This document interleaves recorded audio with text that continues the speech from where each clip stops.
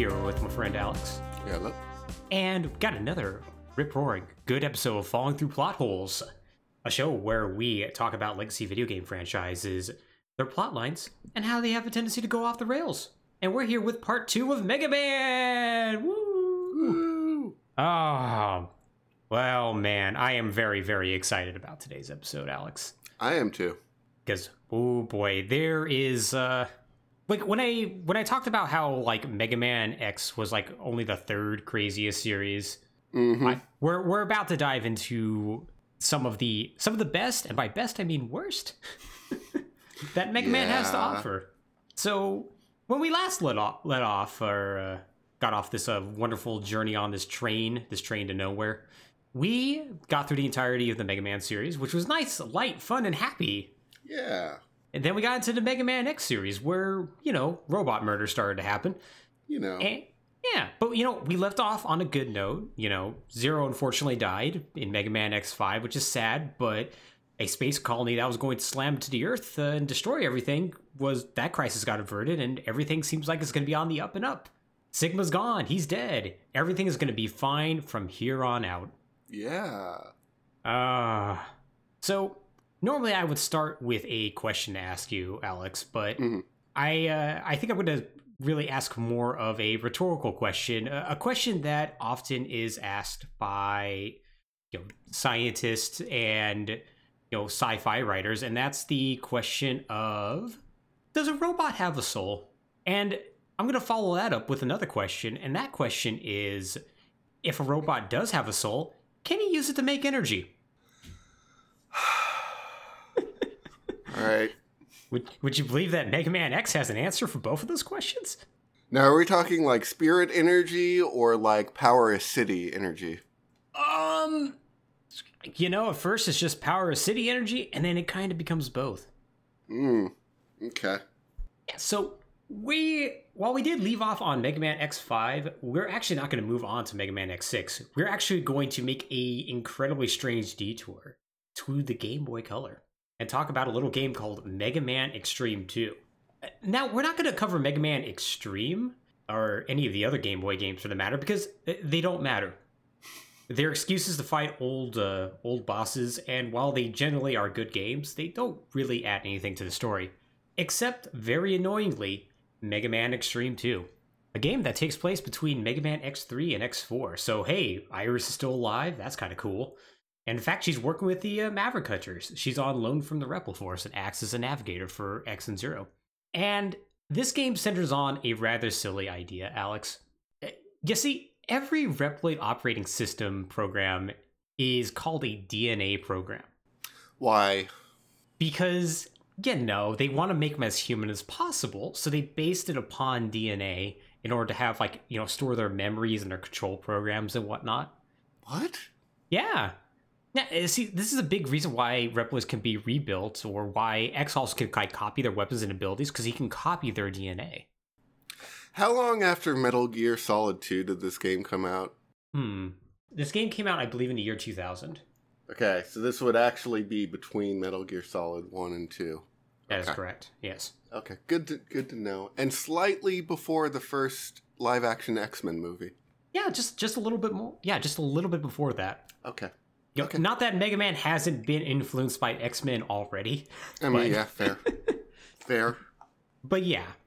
So, I am really annoyed by this game, because that is the only fact I really need to share with you. And otherwise, this game doesn't matter. But we're going to dive just very, very briefly into it, just because I don't want to leave anybody hanging on this. Okay. Mostly because there's one more incident that sort of happens that does matter. There's a situation that occurs on this random island called Laguz Island, called the Erasure Incident, where Reploid programs are being mysteriously erased and just leaving their shells behind. And it turns out a scientist by the name of Berkana, who's a Reploid, who dresses like a witch, is taking their souls out of the Reploids and using those souls in order to make energy and items so her minions become more powerful. So yeah, not only can you take a soul out of a Reploid, you can make it into energy. So Reploids are Highlanders? Not yet. It's funny you mention that. Oh, God. I'd say about 8 years after this game comes out, that becomes true.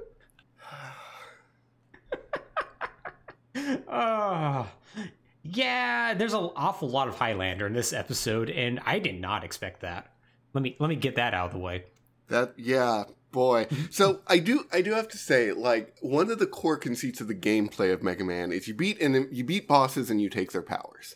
Yes.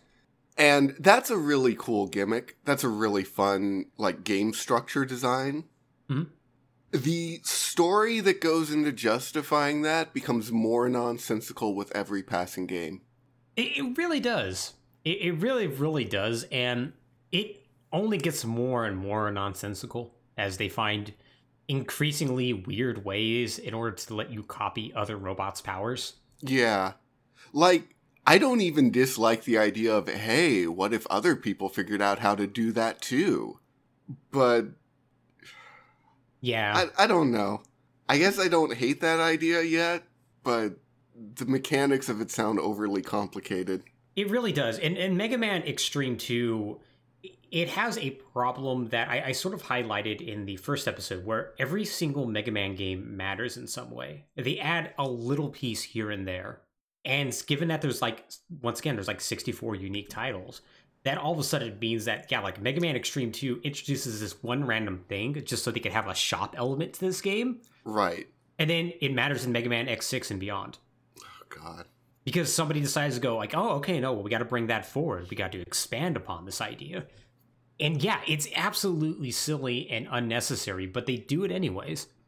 I mean, this is basically a comic book. This is basically a long-running comic series. It is. Oh, it is 100% that. Yeah, where they just kind of build on their continuity and they just keep adding and adding and adding until one day they have to reset everything. But like no part of that continuity was ever planned to be long-term. It was a thing that was needed for the story that was being written at the time. Yeah, because it's all just a serial, right? Yeah. Yeah.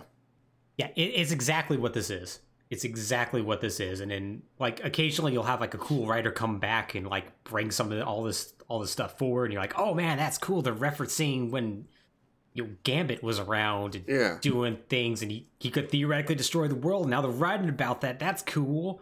And then that writer moves on, and the next guy has to be expected to do the same thing. Yeah, and he's like, oh, God, I got to clean this mess up. Yep. That is kind of the Mega Man story in a nutshell. Yep.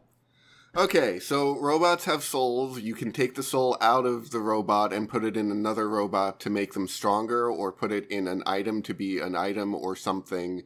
Yes. And that, I assume, is vaguely connected to Mega Man's ability to steal powers. Yes, vaguely. It's a lot of fun because, X has absolutely no, moral worry about this at all. He gladly uses DNA souls throughout the game. It's great.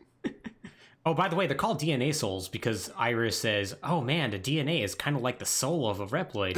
It's not. Let's call them DNA souls. Oh, man. Why would you make your robot like that? Why would you, huh?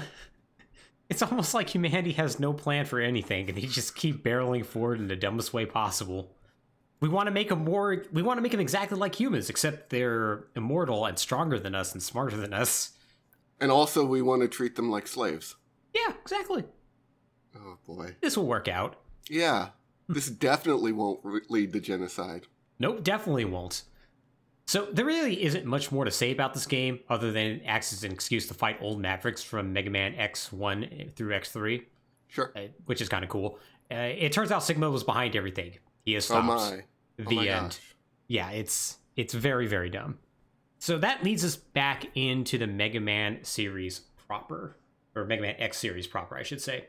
So, with the end of Mega Man X5 and the looming release of Mega Man Zero, it seems like the X series was over and done with. Inafune wanted X5 to be the final one there, and he was willing to move on from that. However, this is Capcom we're talking about, and there's no reason to let a good franchise go to waste if they can avoid it.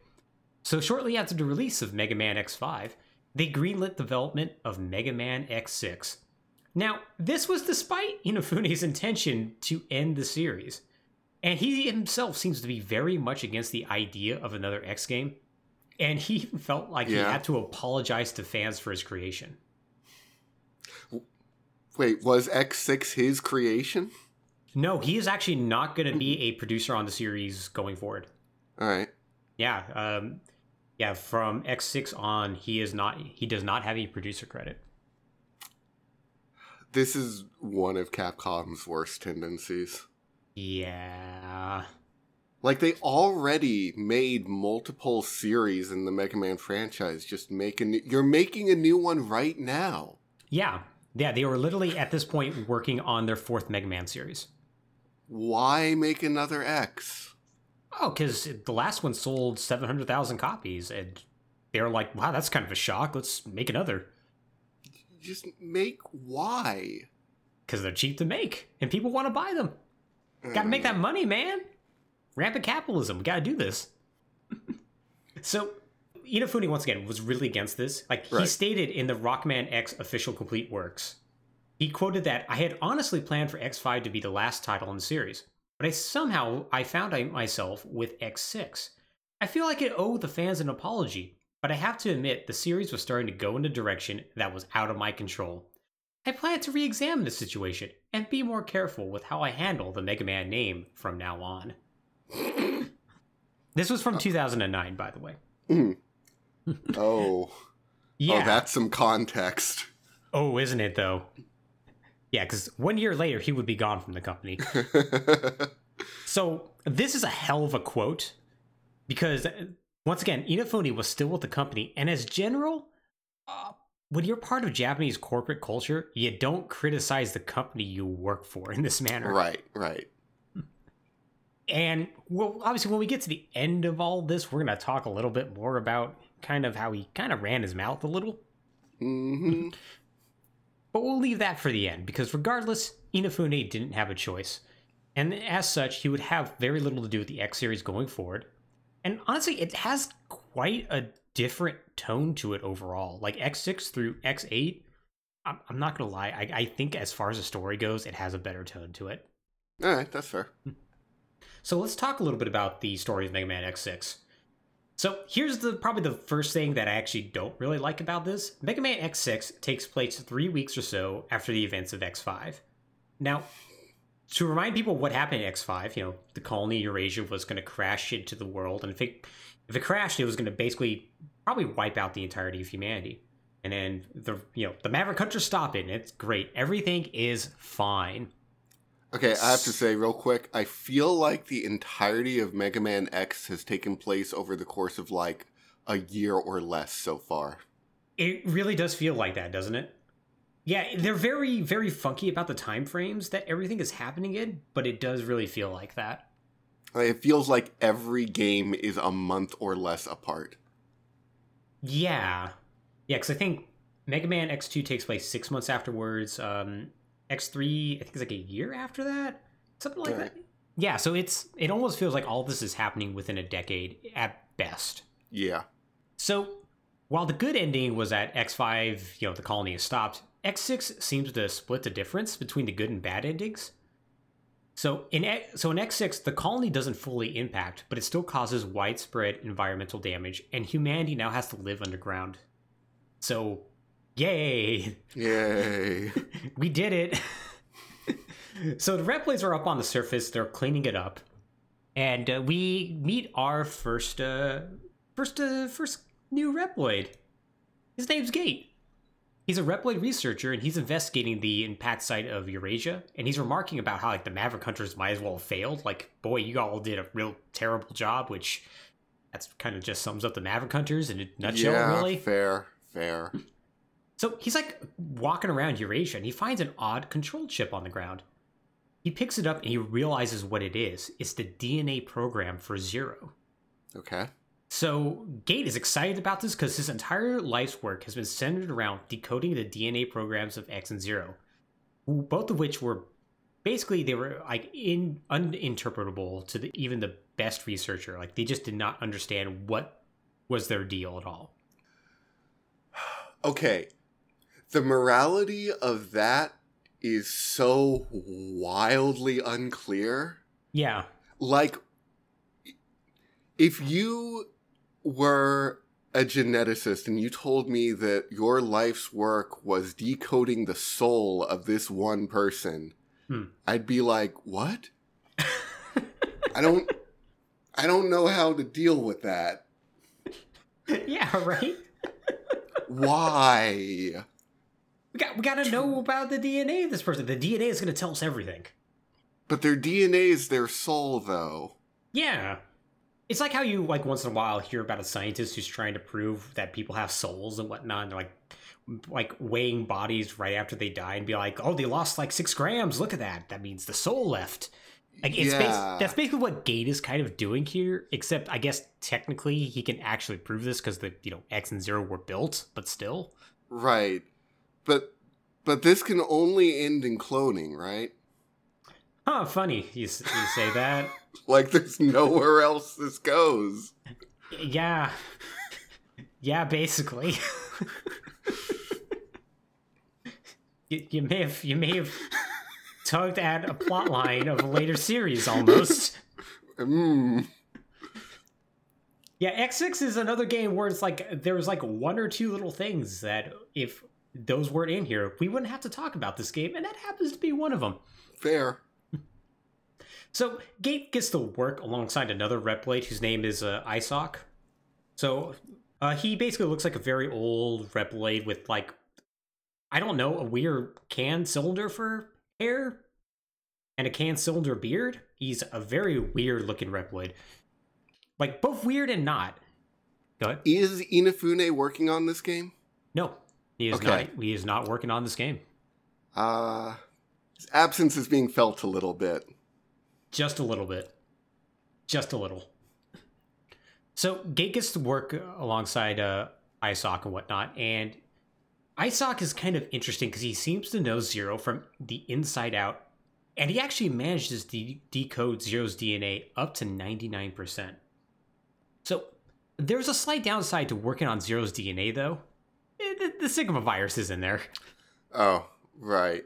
So Gate gets infected and he goes insane. Cool. Not Isok, though, but Gate does.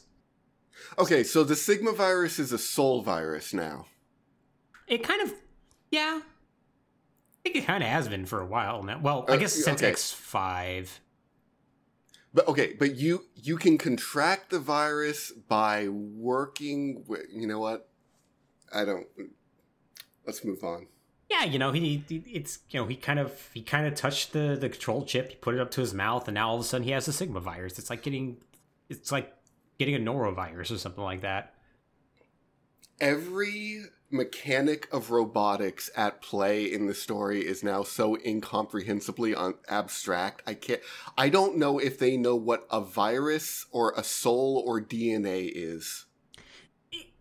They really don't, and I think it's just because they want to write the Repblades as being as human as possible, and they don't want to actually involve humans in the story. Right, but that's also not how humans work.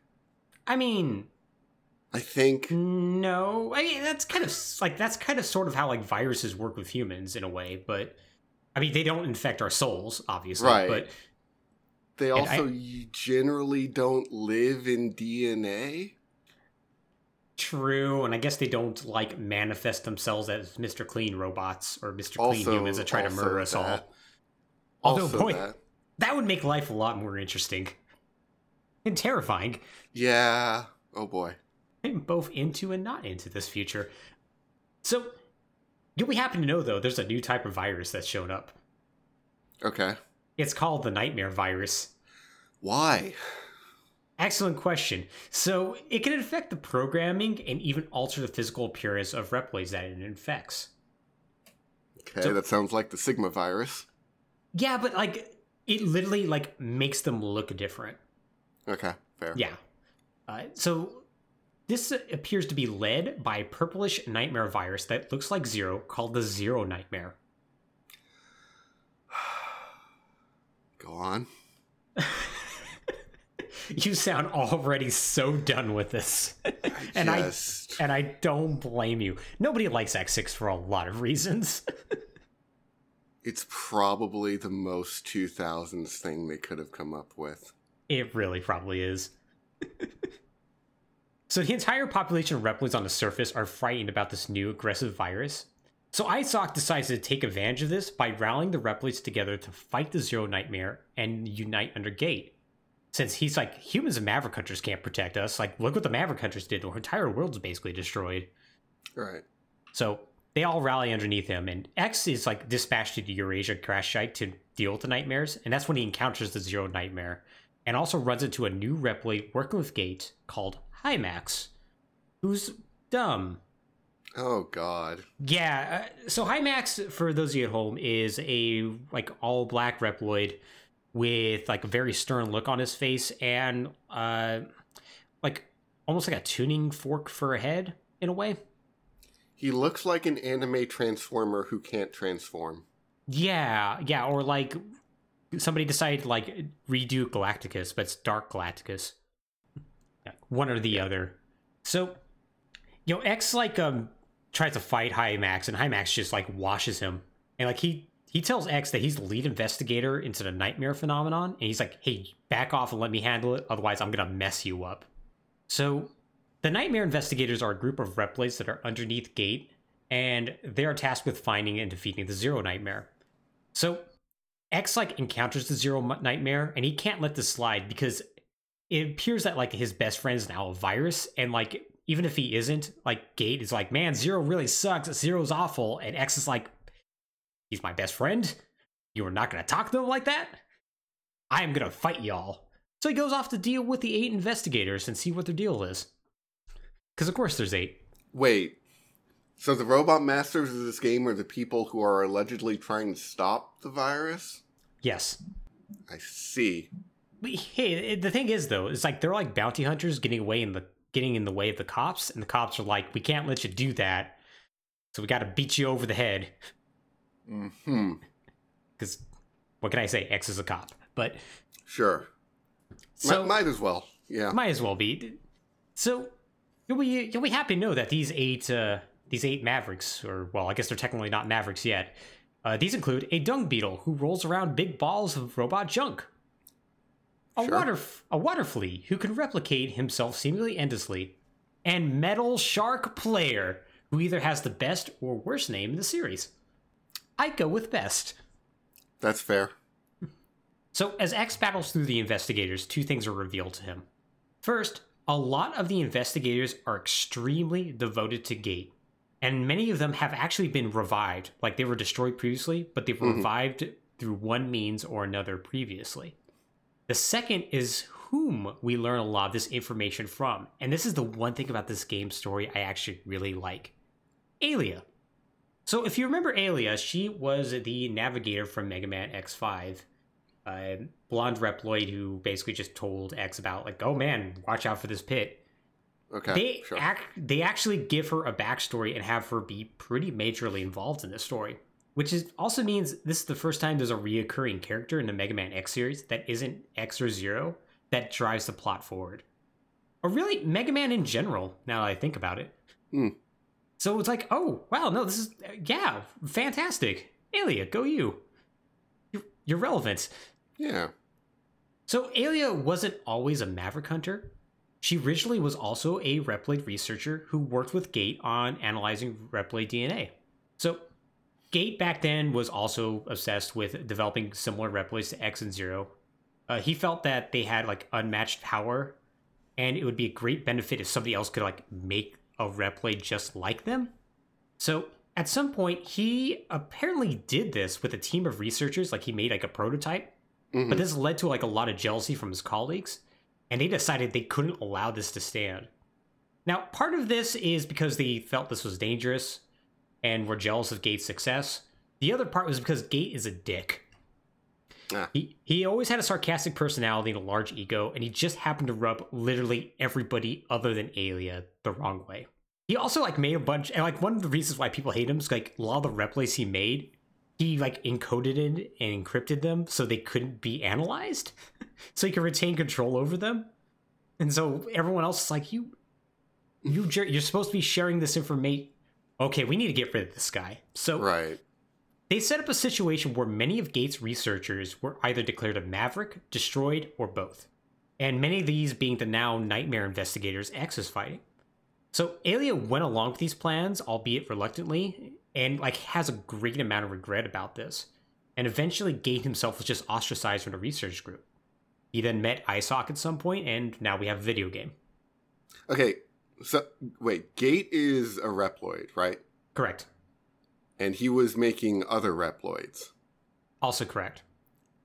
And then his colleagues were eventually like, yeah, we gotta get rid of these, and just killed those Reploids, basically. Yeah, they would set up situations where they would be framed as Mavericks, or go into intentionally dangerous situations and get destroyed. Yeah. I see. Mm-hmm. Yeah, basically a lot of murder happened. So what is the argument for humanity not to just get wiped out in this series? I mean, it really makes you wonder what exactly humanity's deal is, because they're doing literally nothing. Has humanity done one redeeming thing in this entire franchise? In other Mega Man than X? Dr. Light? Yeah. No, they have not. If you go back to Mega Man, you have Dr. Cossack who's doing good things, and there's other robot scientists that get referenced. But once you hit the X series, you have Dr. Kane doing his thing, and that's bad. And then you don't meet any other humans. The one failing of the Mega Man X series is that you meet exactly one human. Yeah.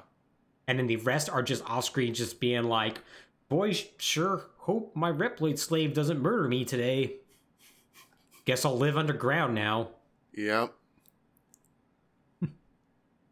So it's awful. So X continues to battle the Nightmare investigators, and eventually comes face to face with the Zero Nightmare. He manages to defeat it, and wouldn't you know it, right after this, Zero shows back up, fully repaired and ready to fight. Wow. If it sounds like an awkward transition, it is. He literally just shows back up. No one is really sure who repaired him. Dr. Light's hologram, who's still sentient. He won't be after this game, but he is right now. He's not sure himself, but Zero's back, and X is like, man, I got my best friend back. This is great. So they infiltrate Gates' lab, and they fight through various traps, and they beat up Hymax, and they actually encounter ISOC, and they discover the truth behind a nightmare virus. Would you like to guess who created a nightmare virus? Well, it was either Sigma or Dr. Wily.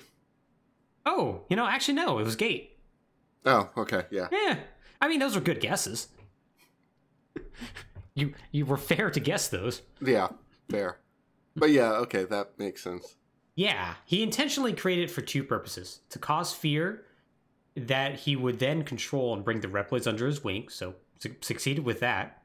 Mm. And then he would use the Nightmare to eliminate weak, low-level Reploids and strengthen the Reploid race as a whole. He's basically really into Reploid eugenics now. What? Yeah. Because Since when? Since, I guess, when he went crazy and started making really strong Reploids. Wait, was he researching X and Zero's DNA because he's like, these two are the master race of robots? Yeah, actually. Yeah, he literally was researching them because, if we could make copies of these robots, we could have we could have really strong robots that could benefit everybody. We can just get rid of all the other ones at that point. Pretty much, yeah. When he gets the Sigma virus, he's like, and now I can murder the rest of them. Oh. Yeah. So, humanity and Reploids are both terrible. Yeah, kinda. Yeah. It turns out Reploids are starting to become more and more human every day. Wow. Yay. So, all of this was created from Zero's DNA, by the way. The nightmares and whatnot. Sure. X and Zero defeat Gate. And Gate reveals, though, he has one last trump card. He's revived Sigma. Oh, sure. Why not? Yeah. At least this time, it wasn't Sigma, he doesn't, create a situation where he gets revived. It's just somebody else is like, I should do that. Yeah. You could probably make the argument that being under the influence of Sigma virus probably causes people to be like, maybe I should make a body for Sigma. So it could be a little bit of both, but... Yeah, it could be. Wait, what happened to ISOC? Oh, we're going to get to him in a sec. Okay. So, the Sigma that was rebuilt, though, is a little incomplete. And apparently the constant dying and coming back has caused his programming to become heavily damaged. So he's like incomprehensible and a shambling mess. Like even when he speaks like X and Zero, it's like very halting and full of like errors and whatnot. But like he's revived, he immediately attacks Gate. And he like tries to defeat X and Zero, but he's just unable to. So like Gate's basically disabled from this. X and Zero go to like arrest Isoc, but they find he's just an empty shell, and they're like, "Oh man, it's just like the Erasure incident." All right. Yeah, like his soul is gone, but then Zero hears a voice telling him he's his greatest creation when he sees Isoc's empty shell, because the implication is that's Dr. Wily. The Isoc is Dr. Wily? Yeah. All right, sure. They keep going back to that well for some reason. I don't know why. So X rescues a now disabled Gate, and he brings him to Aelia, who promises to repair him and make things right. We will never see Gate again. And we get another ending after this, where at some point in the future, we see Zero being willingly sealed in a capsule with the purpose of removing a dangerous part from him. Presumably, this is the component that causes the Sigma virus, but it's never truly confirmed. And that's Mega Man X6. All right. So yeah, I like the fact that they actually have other characters driving the plot forward in Mega Man X6. There's just a lot of nonsense that's all around it. Yeah. But you know what game has like surprisingly less nonsense, but a new annoying third main character? Is it X7? It's Mega Man X7. Boy, are we going to talk about Axel now? Oh, we're going to talk about Axel. Oh, we got to talk about everyone's favorite boy. So, Mega Man X7 is a weird game released for the PlayStation 2. We're not going to get too much into the development of it, but it has maybe one of the dumbest plot points I've ever seen in a game, and also maybe some of the worst Mavericks. I cannot wait to talk to you about the Mavericks in this game. Oh, I know some of them. Oh, I bet you do. But yeah, by the beginning of Mega Man X7, the world is slowly being rebuilt and humanity has moved back to the surface. However, the never-ending Maverick Wars have taken its toll on X, who at this point is quite tired of killing his brothers. As such, he's retired. He works with like the Hunters as more of a consultant, and instead is focusing his energy on more peaceful solutions. This is really dumb because you figured he's kind of used to the whole Maverick virus thing, causing Reploids to go crazy, and you figured he'd be like, oh yeah, I can't really reason with those. And he doesn't really talk about him like trying to find like cures for it or anything like that. He's just like, if we talk more, there won't be Mavericks and it'll be great. You will find that this doesn't work and it leads to a rise of Maverick attacks. Yeah. This all feels really Gundam Seed Destiny. It kind of, oh. You mean X is like our perfect boy Kira? Maybe a little bit. I don't want to fight anymore. I'm just going to sit in this log cabin with the children and stare off at the horizon for a while. Maybe he's going to show up halfway through the series and take over and be stronger than everybody. Maybe. Could happen. I wonder what's going to happen when I read these next few paragraphs. So, in X's absence, a new vigilante group called Red Alert is formed to hunt down Mavericks wherever they are. While consisting of another number of Reploids, it's led by a Reploid named Red, hence the Red Alert. And there's a good old photo of him. He's silly looking. He has like a Thunderbolt scar that maybe is intentionally built into him. Weird yellow hair that's slicked back and looks very, very serious. Very, very spiky too. And his top agent is a mysterious Reploid named Axel. Spelled A-X-L. Get a photo up there. I know you know what he looks like, but yeah. Axel is a very serious looking Reploid with like wearing like nice dark blue, with dark blue pauldrons, has like yellow spiky hair, orange spiky hair, and he has a gun. He has an actual just god honest gun. Yep. He looks very extreme, and he looks like a guy who'd be very, very serious, except he's not. He's kind of like the comic relief / naive character in this game. His personality does not match his look at all. It's fantastic. So Axel's a new generation Reploid. It's unknown who built him, but he possesses a chip that allows him to perform something called an A-Trans. A-Trans allows Axel to absorb the DNA of another Reploid and take its form, provides a similar size and structure to Axel. Reploids can now transform. They can now animorphs. Cool. Wait, no one knows who built him? No, nobody knows who built him. He just showed up one day. But they're like, hey, get on the Maverick Hunter team. You're second in command now. Yeah, they're like, hey, why don't you join our Maverick hunting mercenary group? No follow-up questions will be asked. It's absolutely unnecessary. All right, sure.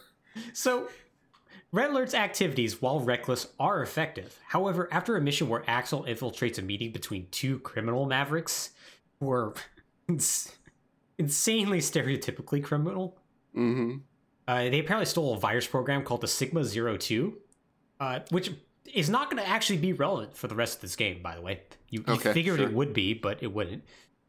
Red Alert comes under the notice of the Professor. The Professor seems to know a lot about Axel's copying abilities and convinces Red they can use that to power up Red Alert as a whole.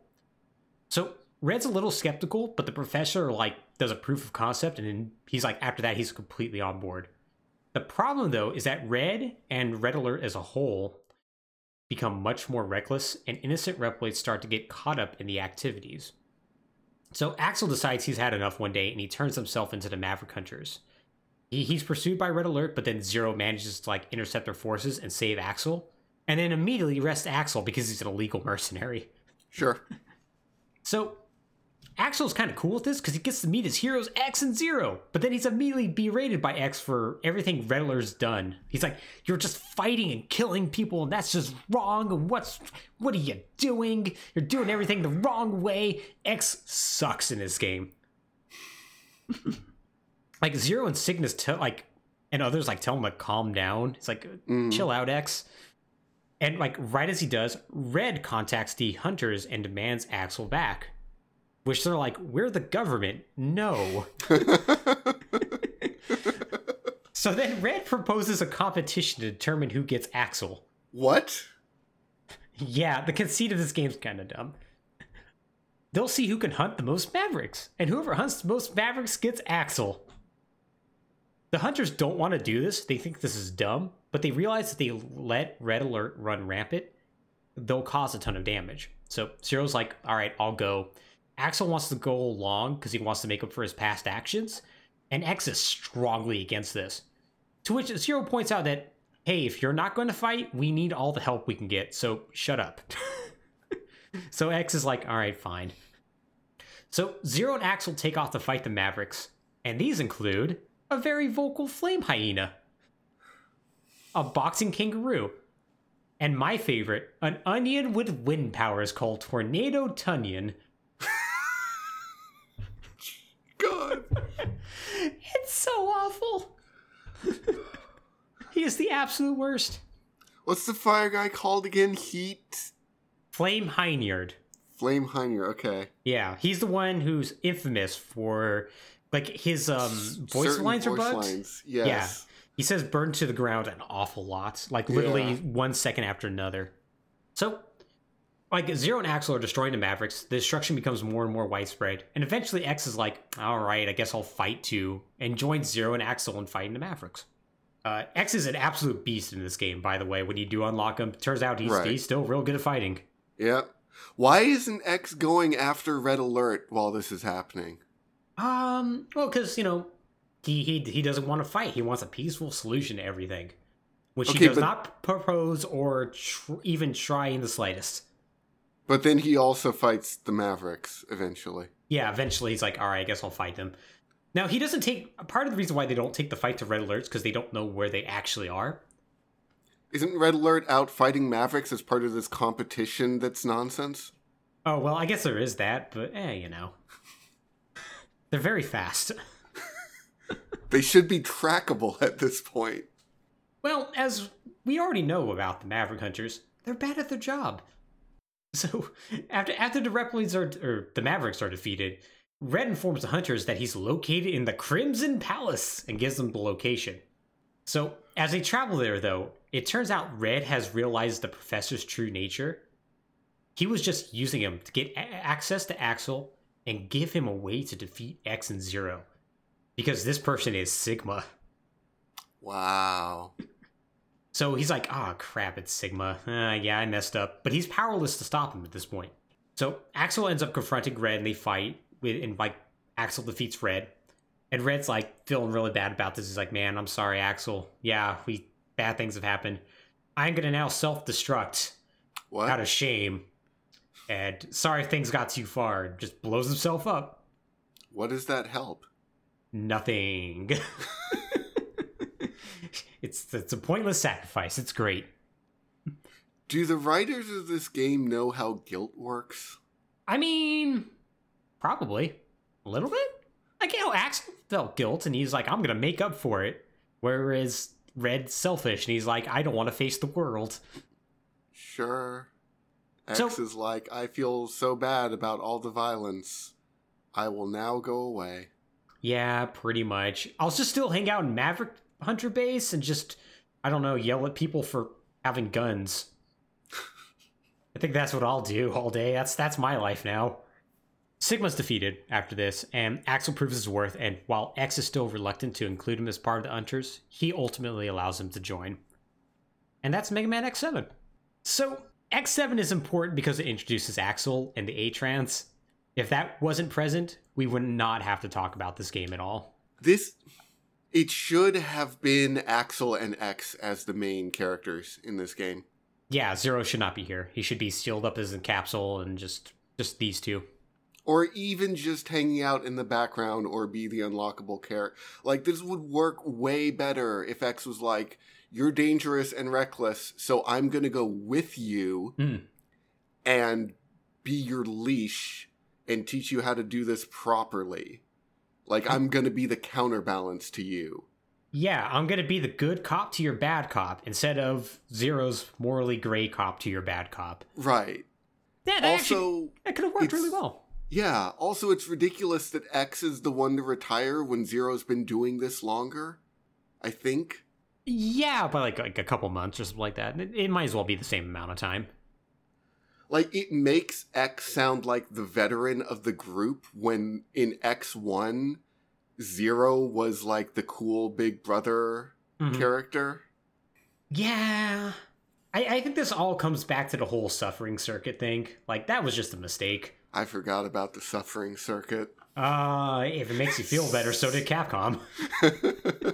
It's so bad. It's so bad. Just like Mega Man X8. Oh, no. Actually, X8's an okay game when it doesn't have weird gimmick stages. Like, there's 5 good stages in it, and then there's 3 that are like you're in a ride chase or something like that. But so, Mega Man X8. So, due to the continuing destruction of the Maverick Wars, humanity has decided on the only plausible course of action. They're gonna move to the moon. Humanity initiates what's called the Jacob Project, which are a series of orbital elevators to transport humans as well as materials to the moon. Since the construction and maintenance of an orbital elevator in lunar colonies require a varied and adaptable workforce, the humans decide to mass produce the new generation Reploids based on Axel. Okay, so there are quite a few terrible ideas already. There's a lot of terrible ideas already at play. I'm not even going to bother to work through them all. That's probably good, because there's going to be one more terrible idea you are not going to even think of. Oh, good. So they do this because, after all, if you don't need 2 Reploids for 2 separate tasks if you can just have one that can transform, right? So the project was going well when one day an elevator breaks off from the tower and crashes into the Earth. So X is on patrol, and he goes to see if there are any survivors when the doors open and they reveal an army of Sigmas. What? Suddenly, they transform into standard Reploids, and a purple-haired Reploid by the name of Lumine shows up. Basically to tell X everything is fine, and they only transformed into Sigma so they could survive the accident. What? So, let me explain what the humans... By the way, this is what Lumine looks like. He doesn't look like a villain at all, is what I'm gonna say. Yeah, not really. And, he has he has like fan-shaped purple hair, and he like looks very, very young. Has a weird crystal in the center of his body. So humanity, or the Reploids who make the new generation Reploids, I'm not really sure. Humanity doesn't do anything in this game, so it's probably the Reploid. Probably, yeah. So they have to like preload the programs into them, like who they can transform into. Somebody decided to put Sigma in there. Sure. Yeah. Okay. So by being able to transform their DNA, that makes them immune to the Sigma virus. What? It is never explained how, but this is just treated as gospel. Okay, sure. It's going to make things that happen in Mega Man Zero make it zero sense, but supposedly this is how it works. Reploids are now immune. So, okay. So like, X is very disturbed by this, but Lumine is like, hey, listen, I'm the director of the Jacob Project, and don't worry about it. It's fine. It's fine. We can't be infected by the Sigma virus. Transforming the Sigma is perfectly safe. So the fact that he's the director of the Jacob Project proves to be very detrimental to his continued existence, because one day, Vile, remember Vile? Remember that Boba Fett looking guy from Mega Man X1 and technically Mega Man X3, but we didn't mention it at the time? Sure. He's back. All right, sure. Might as well be. Yeah, and he kidnaps Lumine. And Maverick uprisings suddenly had begun all over the world, particularly among some of the new generation Reploids. Okay. So, needless to say, X, Axel, and Zero take off to put down these rebellions, and they're led by 8 Mavericks. And ooh boy. These include a fiery rooster, Gigavolt Manowar, who maybe has the worst stage in the series, and perhaps my favorite Maverick, a nihilistic panda by the name of Bamboo Pandemonium. Oh, God. All right, sure. Alex, would you like to hear some choice lines from Bamboo Pandemonium? I very much would. All right, I'm going to do this in my best Bamboo Pandemonium voice. So he says this one, I believe, to X. Do you know that the earliest form of rocketry were missiles used for war?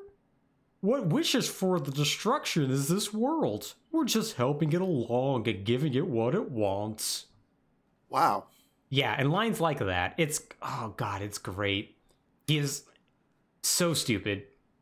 Oh, his stage is actually really nice, though. I really like his stage an awful lot. But, so, the team beats up the Mavericks, and we find out this is all orchestrated by Sigma. He's back. Big shock by this. He also looks actually really cool in this game. I'm gonna bring a picture. Copy Sigma looks just like Sigma, as you would imagine him. Right. A evil demon Dark Sigma is like an all-black, like, monstrosity with, like, weird minotaur horns and, like, a fire eye and a weird orb in the center of his chest that's broken apart. Like, he kind of looks rad. A little bit, yeah. So, you know, this is all orchestrated by Sigma, and his plan is to eliminate all the old Reploids and replace them with the new generation Reploids, because they're his children, because they contain his DNA. Since he's...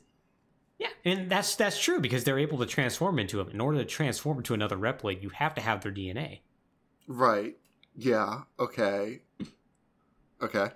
So, sure. They go up to the moon, they fight him on his cool moon fort and moon throne, and he is disabled.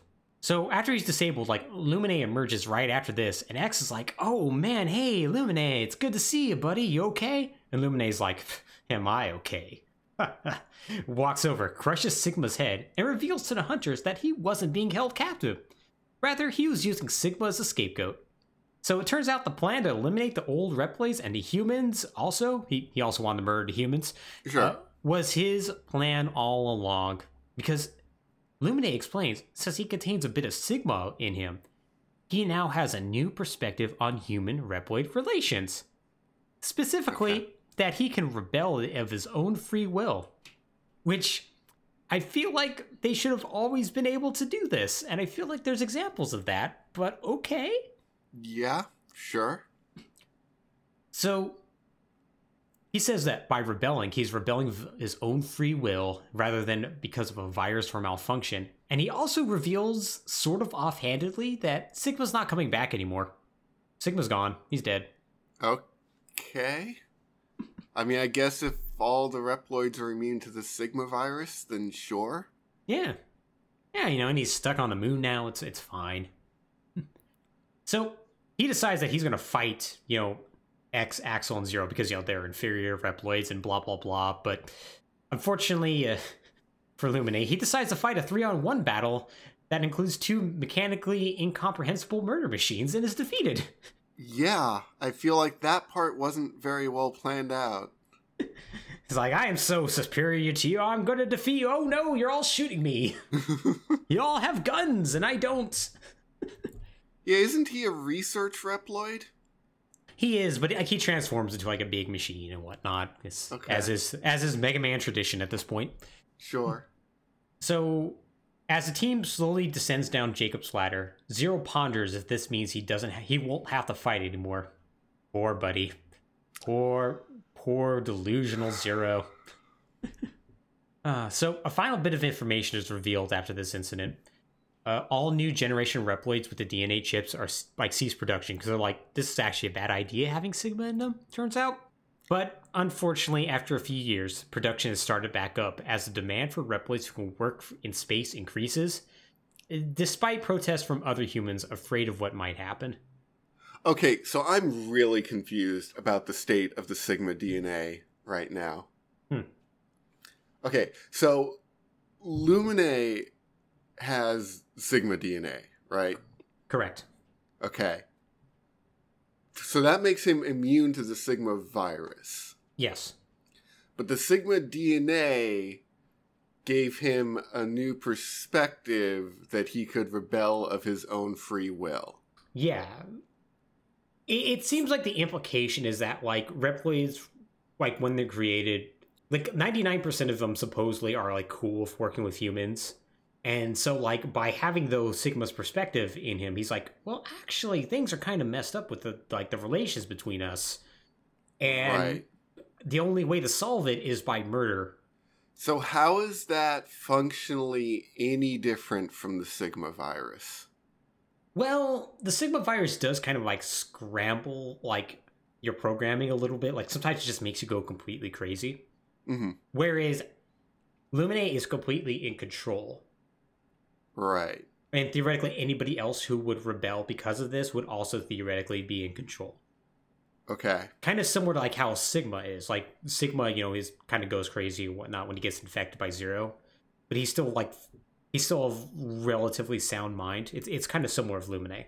Right. Okay. So I will say that seems like a much better conceit than the Sigma virus. Oh, a million times. A computer virus. It is. It totally is. Yeah, it makes more sense in every possible way. And, like, while I don't think the story of this game is too particularly well told... Right. Like, it's a good premise that you could use to build off of. And, like, it kind of makes the whole revealing that, Reploid DNA is a thing and, Mega Man Extreme 2 kind of be a little bit more okay now, because it's like, okay, there's a good payoff to this. Right. Okay, what made the other new Reploids go crazy? I think revolt? That is never specified, but I think the presumption is that they were just working with Lumine, and he's like, Lumine's like, go do trouble. And all of them were like, yeah, sure? Yeah, at least the majority of them, yeah. Okay. A lot of Reploids seem really influenceable. Yeah, it's one of those things where it's like, if you didn't have the Sigma virus at all, like, it'd be like, okay, no, they just don't like being slaves or whatever, or they just want to establish their own nations or what have you. It's like going back to like the Repl Force. Like, all their motivations make perfect sense, and you don't need to actually have the Sigma virus be involved at all. Like, yeah, Reploid's just in general, like, it's one of those things that, like, where humans, like, made a new species, essentially, and was like, right, hey, you have free will? Isn't that great? How about you paint my house for free? I'll pay you in food, maybe. Maybe. No guarantees. It's almost like something else I can't think of that might have involved artificial humans that began with Repli. Yeah. And is okay, but anyway, so that happened, I guess. That happened, and that is kind of set up as an end to the Mega Man X series. And other than Mega Man X Command Mission, that basically is it. That is the Mega Man X series. All right. And we're not going to talk about Mega Man X Command Mission because it's not relevant. Though I'm going to share this one little fact with you, Alex, that I think you're going to enjoy. Just kind of like the basic premise of the game. Mm-hmm.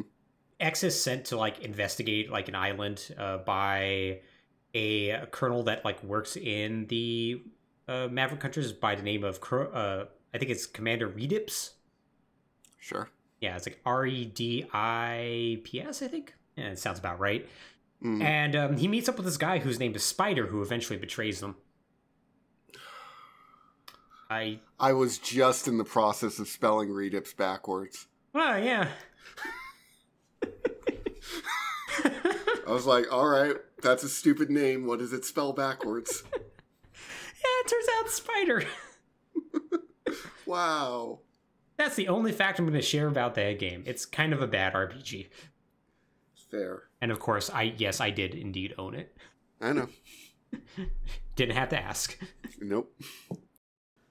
So yeah, with that, Mega Man X is over with, and now we can actually move on to what Inafune wanted to work on. Ah, yes. Mega Man Zero. So, Alex, last I remember, you talked about having played a little bit of Mega Man Zero, correct? Little bit, yes. Yeah. Yeah, I recently finished the entire series. Like, actually played through it for the first time, and I really, really liked it, or at least really liked the gameplay and some of the story elements in it. There's going to be some elements of the story that are going to be really silly. Yeah. But I am very excited to talk about it because it's silly in a way that I kind of enjoy. Because if you think that like Mega Man X ups the ante and is like, okay, now things are getting crazy, most of humanity's getting wiped out. Mega Man Zero is the real hold my beer of all the series. Mm-hmm. I don't know how humanity still exists after this is going to be all done. Yeah. At the start, it kind of seems like they almost don't. Yeah, it kind of seems like they don't. And somehow it just gets incomprehensibly worse. So let's talk a little bit about the origins of Mega Man Zero. So while the Mega Man X series would continue without Inafune's direct input after X5, he certainly wasn't done with the series. In 2002, a Mega Man series was released for the Game Boy Advance, and it would finally star his golden boy Zero. Mega Man Zero is a series consisting of 4 games, and it's probably the most notable for actually having an ending. Like, this series has an ending. Which Capcom series do not end. Right. They never do. Loose ends tied up occasionally? Sure. Ending? No. No. So, this was designed and developed by a team of ex-Capcom employees under a company called IndyCreates, which has actually existed for a lot longer than I expected. They've been around since 96. Oh, wow. Yeah. Yeah, I didn't know that. Yeah, for those of you who don't know, IndyCreates is a company that kind of focuses on making retro-style games. Usually, what if this, but Mega Man? Mm-hmm. Such as, the Gunvolt series, or Mighty Number 9, or what have you. They generally are a more hit rather than miss company, although they got some misses there, here and there. Usually. Yeah. They were involved in Bloodstained as well, I believe. They were, yeah. They, I think they did some work on main Bloodstained, and they did the Curse of the Moon games. Yeah, that's right. Yeah. Which are quite good. Quite good games, yes. Yeah, generally, if you want them to make like a lovingly retro-style game, kind of like gussied up for modern standards, they are usually the company to go with, and they'll do a good job with it. And just last but not least, they also were the ones who made Mega Man 9 and 10. Oh, yeah, that's right. Yeah, also very good games. Yes. Yeah, so they work very closely with Inafune.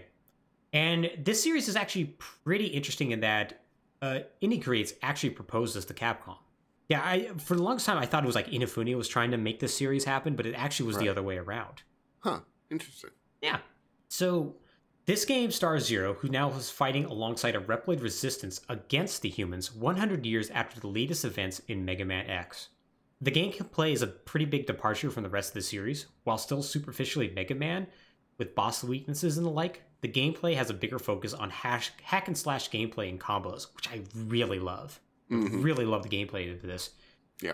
It's also a far tougher game in general with a ranking system and a very strict lies system. Like, it saves your lives. And if you have 0 lives, it's just game over. Reload that last save, which can get you to some really bad situations. Yeah, you can really screw yourself over in this game. Yeah. They fixed that for later games, which is probably for the best, but yeah, I kind of appreciated that they were going for it. Well, actually, interestingly, Mega Man Zero didn't start with Zero as the main protagonist, as Inti Creates initially developed the game without him in mind. However, it was Inafune who insisted that he be the main character. That makes sense. And to be fair, Inti Creates didn't really argue. They were like, okay, sure. The team wanted to focus on blurring the lines between hero and villain, with Zero and the Resistance being depicted as terrorists fighting against humanity rather than for it like in the previous games. Right. They also wanted to blur the line between Reploid and human as well in the character designs, and it's actually very hard to tell the difference between the two. They have a few telltale signs, but for the most part, a human and a Reploid might as well look similar. Mm-hmm. And they also make sure that they meet like many Reploids during the game and like hear like individual backstories. Like, one I really want to give a shout out to is this like older Reploid named Andrew, who like talks about how he's like lived like for a long time. Like, he was like married to a human wife, and then when she died, like he wanted to like make himself like an older robot. And so he got put into like a new older robot body, and like he like talks about how he like, used to bake bread for a living. Like, they actually like want you to like care about these Reploids more, right? Which is good. The big failing of Mega Man X series, in my opinion, is that it's so X and Zero and Sigma focused that you don't. It might as well be like nobody else exists, right? So this game had some difficulties in development. This mostly came out of Capcom's decision to continue the Mega Man X series. So a lot of elements had to be altered to fit the ever-evolving Mega Man timeline. And there's also some really weird decisions that Inti Creates made as well, like at the final hour. We'll talk about some of those changes, because if we mention them now, they would be spoilers. So let's first dive into the story of Mega Man Zero. So, Mega Man Zero, once again, takes place sometime after the events of Mega Man X8, at least, if not more than 100 years in the future. So the game starts with a young blonde woman running through like an abandoned laboratory with a couple of men in green uniforms, and a weird energy fairy. We're going to be talking a lot about weird energy fairies, by the way. Yeah, I figured we would.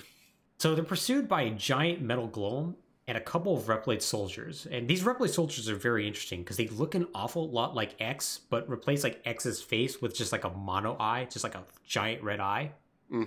These are called Pantheons, and they're like the main soldiers of the humans in this game. So one of the soldiers sacrifices himself to buy the woman some time as they come across the thing they were searching for, a half-destroyed red Reploid hooked up to a bunch of wires in this like flooded laboratory. The woman and the remaining soldier argue about what to do before he's just gunned down by the blue Reploids. So, as they slowly advance, the fairy tells the woman, who we learned is named Ciel, that she will sacrifice her power to fix and activate the robot. She flies to the robot, disappears in a puff of energy, and like magic, the robot is fixed, revived, and his awesome theme kicks in. And we learn that this robot is the legendary Reploid Zero. Now, Zero's had quite the design overhaul. He has a much like sleeker looking design. I would say even more anime, but like a very distinct sort of look. He seems to be wearing more like a red vest now and kind of like a white thong. It's a look that you look at, you're like, I kind of don't like this, but it grows on you. Yeah. Like, I actually really now like how he looks. But yeah, he seems to be kind of like has like amnesia and whatnot. But Ciel is like, hey, can you help me with this? And Zero's like, all right. And so he just like rips through them, and they seemingly escape the lab. But then like the giant metal golem shows back up and takes Ciel hostage. Zero at first appears powerless to like stop him, when all of a sudden a computer screen turns on and a voice booms out telling Zero to use this before somehow shooting the Z-Saber out of the screen. Zero grabs it, destroys the golem, and he and Ciel escape. So I might as well describe what Ciel looks like. Ciel is a human Reploid researcher who's roughly about like 16 years old. I don't think there's actual ever age like given to her, but she has like very long blonde hair. It's like wearing a pink vest and skirt. She has a very rural sort of look to her, I would say. And she's kind of like the main human point character in this. She's a genius researcher, and we'll talk more about how genius she is later in the game in ways that are very Dr. Kane-like, I'll say. She makes some decisions. So they arrive at the Resistance base, and here's where we learn a little bit more about the state of the world. So, the last 100 years have not been kind. The world has been reduced to ash and desert. Only one real city remains, called Neo Arcadia, and this is where the last of the humans and Reploids live. It was founded a long time ago by Mega Man X as a place to gather survivors from a war even more terrible than the Maverick Wars, the very dumbly named Elf Wars. Oh god, that's right. So, we technically learned about this, like, I think, like, in Mega Man 03, but we're going to talk about this now. So you see, sometime after X8, the Sigma virus is finally eradicated through the use of new and revolutionary technology called Cyber Elves. Now, if you remember from Mega Man X8, you're probably saying, wait, but didn't they already find a way to make the Sigma virus irrelevant? And, and the answer is yes. They developed that game after Mega Man 0, so that kind of messes everything up. Honestly, X8 has probably the better solution. Probably. Cyber Elves are maybe the dumbest thing ever made. Cyber Elves are sentient, computerized programs that are basically floating energy made manifest. They are also occasionally Reploid souls. It just sort of depends on the situation. So, they can accomplish a wide variety of tasks, but most famously, they are used to cleanse the Maverick virus from Reploids. This, however, comes with a downside. Boy, is it a hell of a downside. In most cases, using a Cyber Elf will drain it of its energy, and since it's basically manifested energy, this means by using a Cyber Elf, you effectively kill it, as it will cease to exist afterwards, and you cannot bring it back. I see. Why did they make these sentient? Yeah, I don't know. I don't know why somebody purposely made a sentient program that exists to die in service of others. Like, it seems like this wouldn't be a problem if it just wasn't sentient. Yeah, they could have just made a program. But for some reason, they're like, well, what if we gave it a personality that we could connect with? Like, if it needs an intelligence to do its job, could you just make it like a hive mind or something? Or right? It really just points to the fact that the humans of the Mega Man universe are maybe just downright malicious. Yeah, just kind of the worst. Like, I feel like if there was like a food crisis, humanity would be like, what if we made like food that grows itself, but is also sentient and can talk to us? Yeah. And then what if it screams as we eat it? Yeah, it's exactly what they would do. It is 100% what they would do. Also, okay, I feel like this is something that keeps coming up. What is the deal with airborne computer programs? Well, I guess the way I'm looking at it is like, it's kind of like how, people are really into the idea that you could just set your phone down somewhere and automatically charges, or a lot of research that's going into like, hey, what if you could just beam electricity and not use wires? Maybe it's kind of like an offshoot of that a little bit. Maybe. Sure.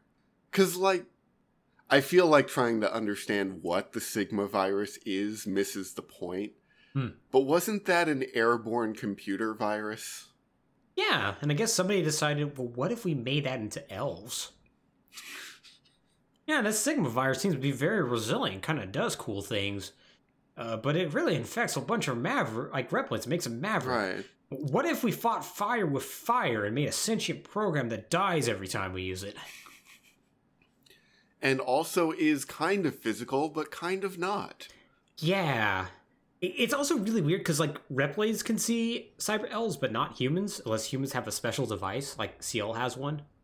So they're also invisible to people. Okay. Are they microwaves? I guess. They're microwaves that can stay in one place. Are robots just magic? At this point, yes. I think by the time we get to Mega Man Zero, the whole, science will become sufficiently advanced to be indistinguishable from magic quote basically becomes Right. true. Yeah, it's very dumb. It's very dumb. Yeah. So Okay, so there's elves now. there are elves now, and unfortunately, the power of the cyber elves was too much for others to ignore, so they began to misuse their powers, and that's what led to the Elf Wars. A war so devastating that resulted in the loss of 90% of all Reploids and 60% of all humans over a 4-year period. Okay, I feel like... Well, wait, how many Reploids were there to begin with? Unknown. Yeah. So I was going to say the idea that more Reploids than humans died doesn't feel right. Reploids seem way more resilient. But maybe in terms of sheer numbers. Yeah, and those humans were sending those Reploids off to die. They're like, we're not picking up a gun. You go. Yeah. You go fight the cyber elves or whatever. The people controlling the cyber elves. But I mean, I'm assuming there were also just like dozens of human cities that just got cremated at some point. Oh, absolutely. Given there's only one human city left. Yeah. Yeah. Oh, yeah. No, totally. Yeah, like nature doesn't exist anymore. Right. Yeah, how is 40% of humanity still left if there's only one city? My guess is that from Mega Man X5 onwards, there probably has been less than like 500 million humans. Yeah, that's also probably true. Because I bet you can't put a whole lot of humans underground, have things go well. True, yeah. Humanity's, they're in a rough spot. They are verge of extinction rough spot right now. Yeah. Although, the lives they live in Neo Arcadia after X founds it is very good. Like, they live like lap of luxury. Like, he was very, very fair to humans, and for a while, he was fair to the Reploids as well. However, one day he disappeared, and then later reappeared like a year or two later and was changed. He was still fair to the humans, but he began to persecute the Reploids for even the most minor of infractions. So, like, you would basically, like, pick up a can or litter or something like that, and you'd be like, oh, you're a Maverick, we need to destroy you. Right. And they also were basically enslaved again. Like, here's your pickaxe, go do your thing. So a resistance was formed with CL as the leader in order to fight back against X and his guardians, and with the hope of obtaining equal rights for all Reploids. Okay, so I have a question about this. This happened. Yes. Were all of the humans of Neo Arcadia just like, oh yeah, X, that seems cool, you show those Reploids? Yeah, pretty much. There's gonna be something that's gonna be expanded upon in Mega Man Zero 2, where I feel like they're like, oh, we need to actually explain this a little bit more. Mm-hmm. Because yeah, it's like, oh yeah, all of humanity was just like, yeah, not rad. Because that seems very clearly like X either contracted a virus or got someone's DNA into his DNA. Yeah, kind of does, and now doesn't he's it? crazy. Yeah. There might be a little explanation as what happened with that, but yeah, it's very, very strange. So, CL pleads with Zero to help put a stop to X's tyranny, and while Zero has no memory of X or anything much at all, he decides to help her out. So he goes on a variety of missions, defeating Reploids and stopping various attacks on the Resistance base and doing other things. Like, they're trying to find a way to infiltrate Neo Arcadia and take the fight to X, but they're having very little success with that. And on top of that, X sends his 4 Guardians after him. I'm going to pull up a picture of the 4 Guardians here.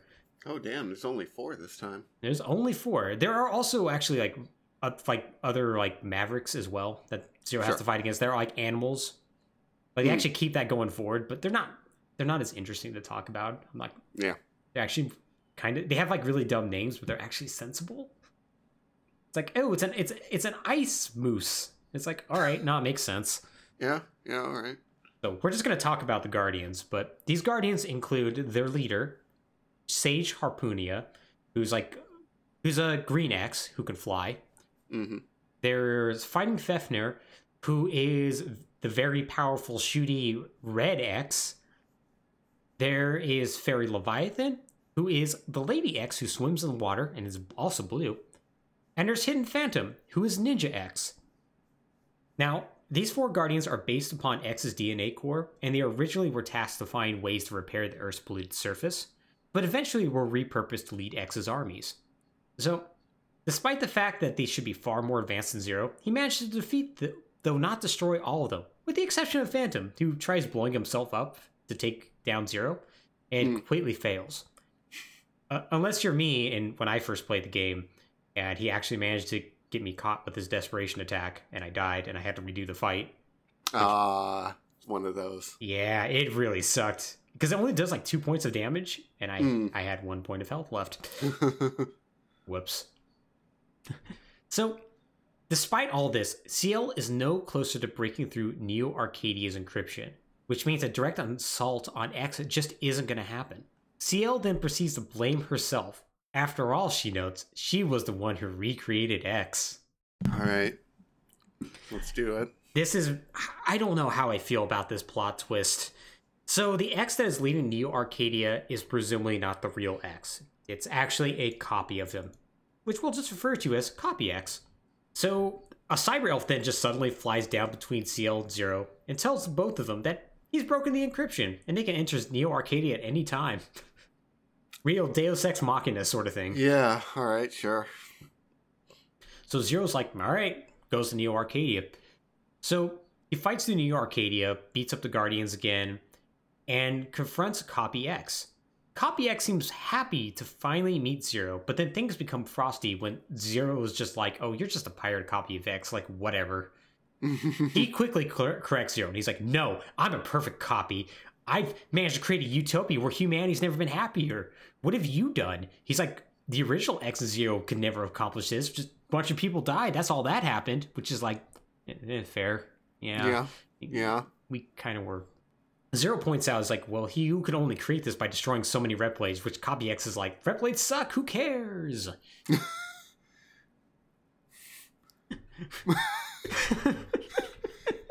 Which is like, wait, you're a red blade? Okay, cool. I mean, yeah. So he covers himself with a gold armor and takes the fight to Zero. The problem is, and this is a big reason why Copy X is kind of crazy, he doesn't have X's memories. He doesn't have like the same like 30 years in the capsule to make sure he ain't be crazy like the original X had. And he also has never been in a fight. Oh. Which is a real problem when you're fighting Zero. Yeah. Who bodies him. So he managed to defeat Copy X, leaving a mostly broken shell. Zero comments that he's disappointed because he now remembers a few things about X. He wasn't nearly this weak, and he wasn't naive like Copy X, and that's what makes him a hero. Copy X proceeds to self-destruct, nearly takes Zero with him, but Zero manages to escape and is like found laying in a desert. The cyber elf that was from before comes down and speaks with him. He tells him he's been fighting so long after Zero disappeared, and much to his pain and suffering, but eventually he just could no longer care about anything, and he just had to go away. He then manifests himself into the ghost of X, and tells him that he's leaving the world to him and to let him rest for a while before disappearing. Zero agrees to do this, telling him that's why they're the best partners, because they pick up each other's slack. As then, he's surrounded by Neo Arcadian forces, and as the game ends, he proceeds to like go and take the fight to them. And that's Mega Man Zero. You know what? I don't hate that ending, actually. I think that's pretty good. I like the ending. I like the ending an awful lot. This is what we're going to talk a little bit about some of the changes they did, though, because I think they did some bad changes to this. So, Indy Create's initial proposal was that it was not going to be a Copy X. It was going to just be X. Right. Which I like. I like the idea of X just, like, fighting for hundreds of years and just getting burned down, just being like, whatever, Replays kind of suck. Right. I'm not actually a Replay. I just want to protect the humans. Yeah, I'll look what the world's like, and then somebody has to go and, like, beat the hell out of him. Like, I like that. So, Indy Creates proposes to Inafune, and Inafune is like, yeah, sounds good. Do it. And they're like, great. 1 month before the game was supposed to be released, they changed their mind. They were like, actually, the Mega Man X series is still happening, and kids look up to X. I think this is a bad idea. We should make him a copy. Right. So, they rejiggered the game at the absolute last minute, from my understanding. And this led to another problem because they now had to explain who made Copy X. And so they went, right. What about CL? This led into being like, and this is all from an interview from the Mega Man Zero Complete Works. Mm-hmm. They talk about, it's like, okay, well, we need to come up with a backstory for CL now. She's like 16. You're like, okay, well, she was actually part of a program that she was genetically modified to be a genius. And at age 8, she created Copy X and all of the Guardians. And somebody decided that, like, all right, good job, 8-year-old. This is a great idea.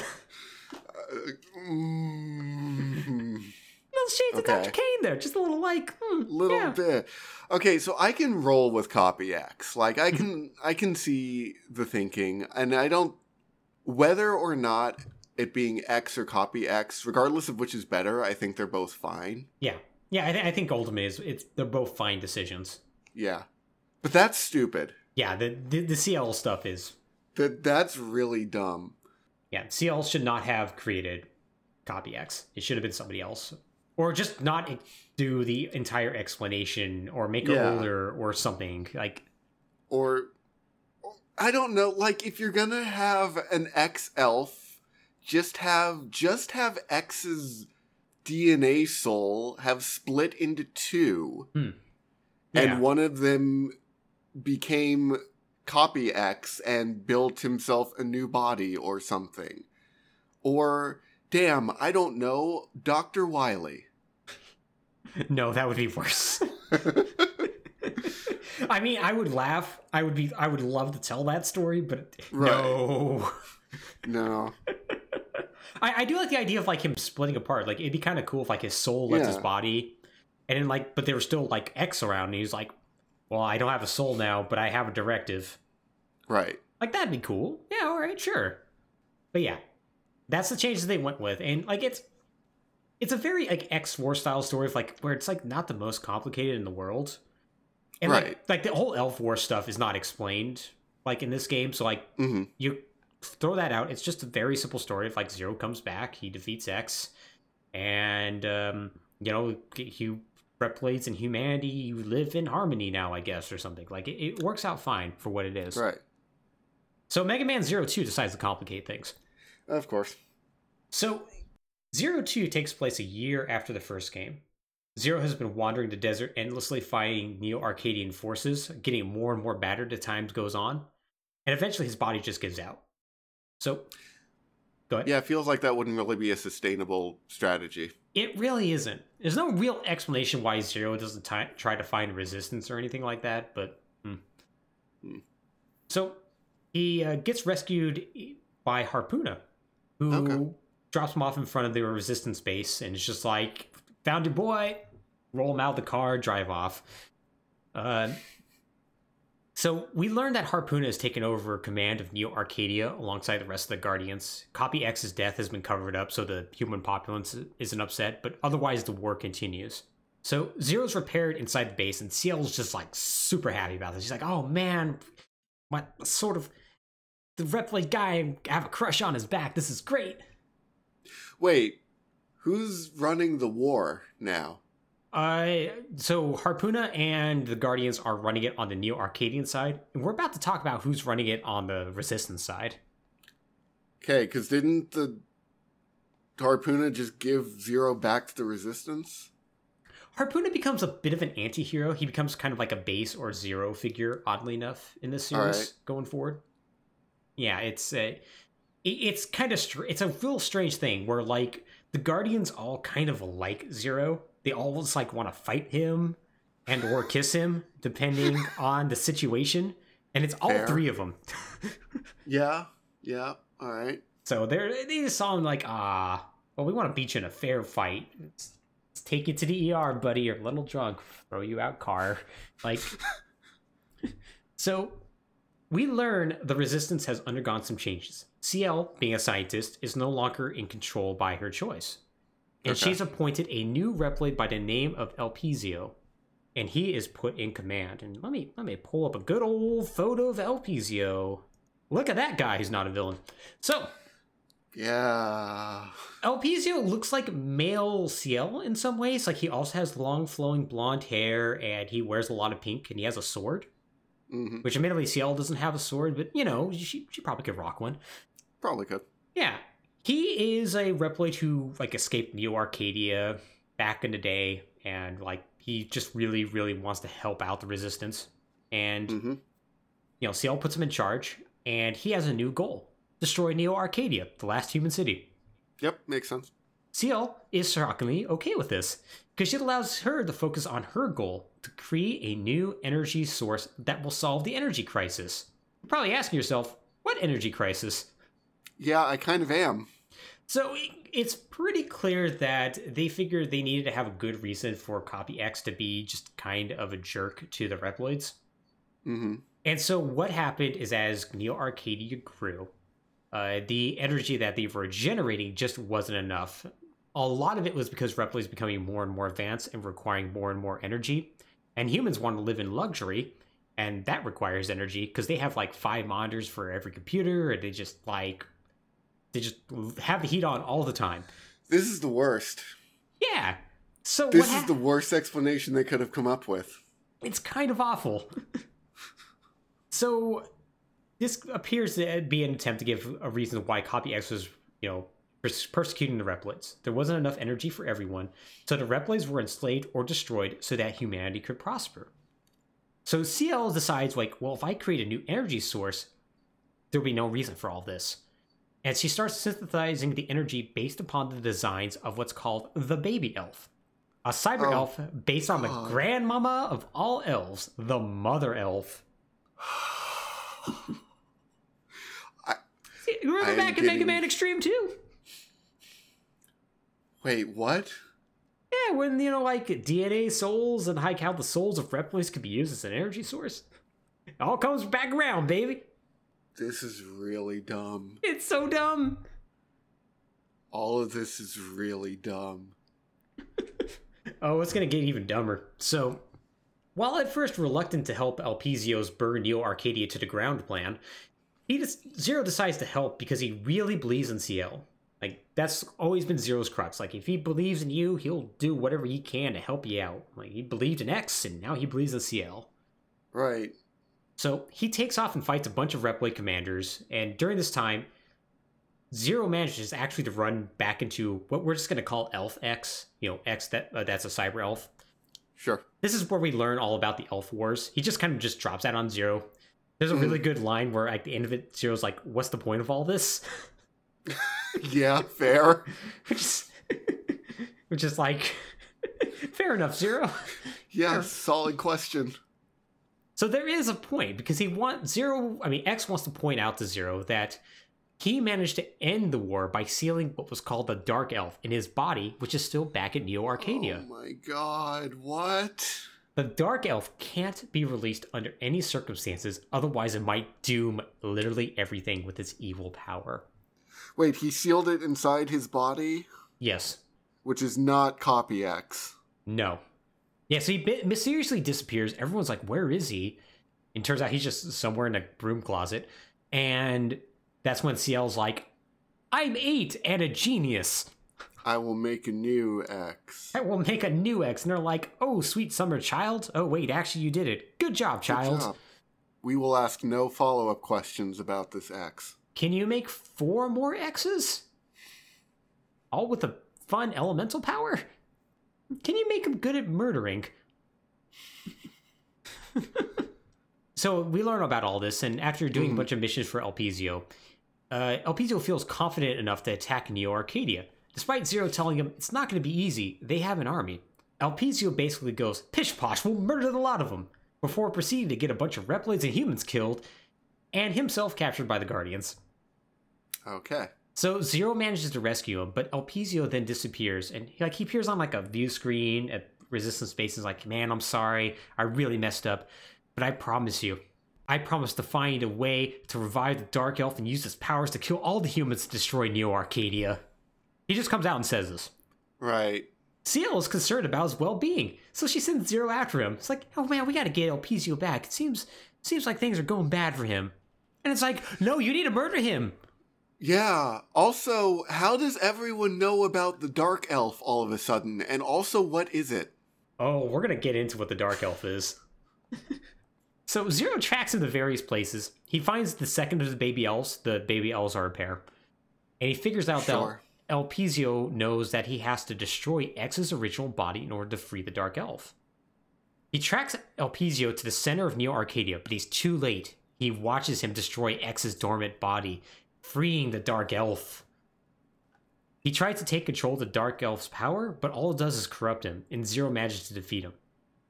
So Elpizio, as he lays dying, regrets his actions. And this seemingly moves the Dark Elf, and causes the Dark Elf to turn him into a Cyber Elf, saving his life. The Dark Elf then flies away. What? Elf X then shows up, tells Zero she used to be called the Mother Elf, but was sadly corrupted by a man named Dr. Vile, who used her to start the Elf Wars. What? Sometime later, we hear a mysterious person telling a robot named Omega that it's time to wake up as the Dark Elf is back in action. And that's Mega Man Zero 2. This is dumb. Yeah. Everything about this game's plot is so stupid. Oh, it's so bad. This game's plot is so stupid. Everything about it is the worst decision. Nobody's smart about this. Let's put the clearly evil Replit in charge of Resistance. The one who's like, we should destroy all the humans. They're like, no, solid. Yes, we should do that. Why does CL just go along with any of this? Well, she needs some time to work on her new energy source that's going to solve the energy crisis. How is this time? It's great because she picks literally the worst person. She makes literally the most wrong choice. Like, you figure if, Zero shows up, she should be like, oh, Zero, hey, you want to be in charge of all this? But no, she picks the worst possible person. And then, X shows up to, give some information, but, I'm not going to give you all of it. And then shows up later to be like, yeah, that was the Mother Elf at one point. Also, there was a scientist. I mean, guess I could have mentioned it earlier, but he was evil. Anyways, you don't have to worry about him. Definitely not. What? Man named Dr. Vile. Don't worry about that. I'm still stuck on the energy crisis thing because this is really stupid. Mm-hmm. This energy crisis is really stupid. It doesn't make any sense and it didn't need to exist. The idea that Copy X, whatever he is, decided to persecute Reploids just because fuck Reploids is interesting, at least, for a villain to do. Yeah. But no, we needed the energy because everyone was using too much energy and there was just no way that we could use less of it. Yeah. And I feel like it would have worked okay if this was introduced in the first game instead of just being kind of a weird hasty explanation to kind of explain Copy X's actions a little bit more, because you could see sort of logic, the world's destroyed. There's not really a whole lot of ways to get energy. It makes a little bit more sense. I think it's still better that Copy X is just kind of screw Reploids. I actually kind of like that more, just like you. Yeah. But by just throwing this in Mega Man 02, it's clear that they wanted to expand upon the world because there's 4 games in this series, but it's very clear that they have a trilogy in mind. Right. And they start that trilogy in Mega Man 02, and it makes it very awkward. Yeah. Also, isn't the Buster Cannon solar powered? Yeah. I mean, and there's a lot of land now that's, probably could so you can't tell me solar energy isn't a viable solution. Well, maybe they're just really against green energy. Maybe the only energy source they care about is if somebody dies when it happens, and by somebody I mean an elf. You know what? Maybe so. We built this new energy reactor that runs on suffering. Fantastic, good job, Hex. Excellent, yes. Exactly as intended. Well, don't worry. In Mega Man 03, it's gonna get better. By better, I mean worse. Oh boy. Because shortly after the end of Mega Man 02, CL has managed to complete her new type of energy. So the energy crisis has now been solved. However, not all is good, as out of nowhere, a giant sword-like spaceship crashes into the ground, and Zero goes off to investigate. What? Oh, it gets better. So he runs into Leviathan and Fafnir, and they're engaged in a battle against this giant knight-looking robot named Omega, which I'll bring a picture up. Ah, look at that guy. He's really... That's pretty good, actually. I think he looks like a Kingdom Hearts character. I mean, yes, he does, but... So he's, imagine, like, if you know Kingdom Hearts, well, there's, like, a ton of, like, characters who look like knights in there. Just think of one of those. For those of you who are not familiar with that, he is a Reploid that has, like, wearing, like, kind of, like, an all-white sort of, like, cloak and armor with incredibly giant pauldrons and arms that are just, I guess, are, like, maglev attached to his rest of his body, and has, like, a giant beam sword and a long... like a purple mohawk hair ponytail thing. Don't know how to describe that hairstyle, but... Nope. Yeah, it is there. It is there. It's extremely there. It is the most there. So, they are trying to fight against him, and they're just having no luck. Zero fights him and manages to, like, succeed in, like, at least holding him off. But this is when things get very confusing, because all of a sudden, an old man in a weird flying spacesuit just shows up. He's calling himself Dr. Vile, spelled W-E-I-L, and also just literally just Vile in Japan. All right. So he is an old man in literally like a floating spacesuit with like a orange cone head, and it looks like it's like there's like water or some sort of fluid in there.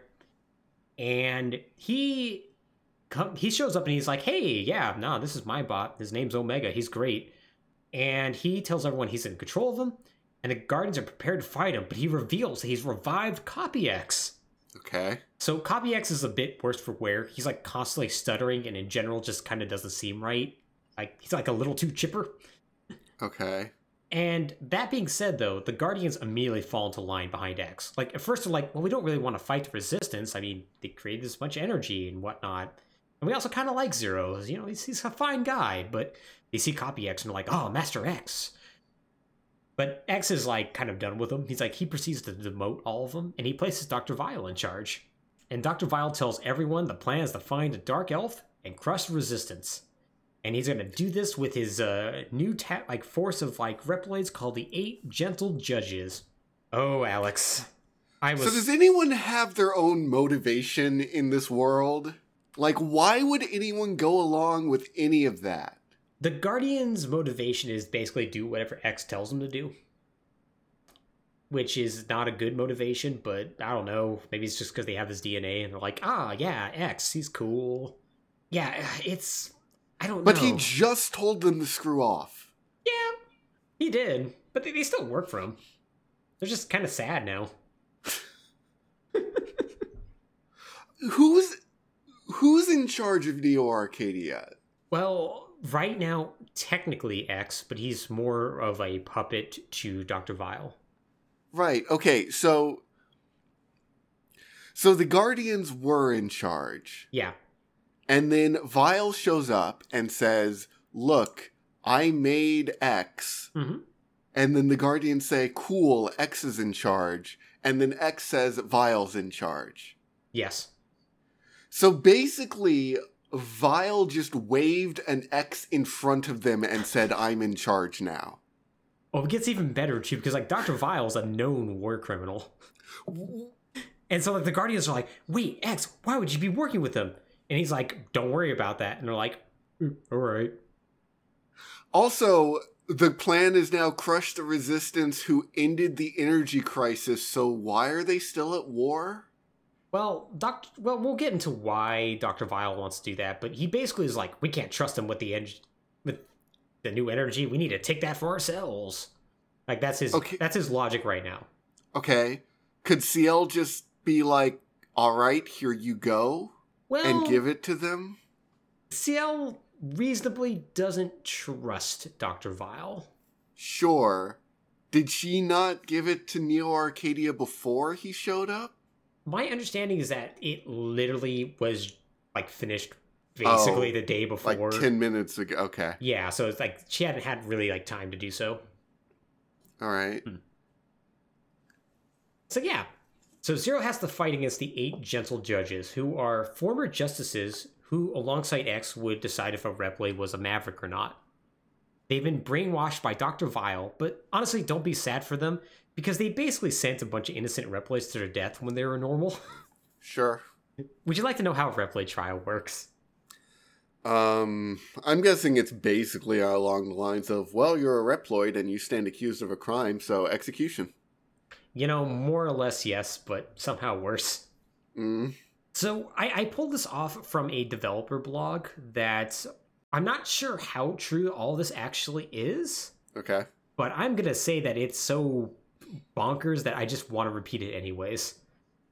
Because it just sounds too good. Because it's a 3-trial system where first, in the screaming session, okay, 6 Reploids, 6 members of the 6 justices interrogate the Reploid. If he's found guilty, or she is found guilty, you then move on to the grief section, where the Reploid is executed by a Grim Reaper scythe held by one of the other justices who did not participate. And in the pain section, the chief judge renders judgment with a loud voice that shakes the ground and booms out to the city. Also, no one was ever acquitted. That anybody who ends up in front of them is dead. Right. Which is why you shouldn't feel sad that they that their minds got taken over and then are subsequently destroyed by Zero. Why did their minds need to get taken over? They sound evil.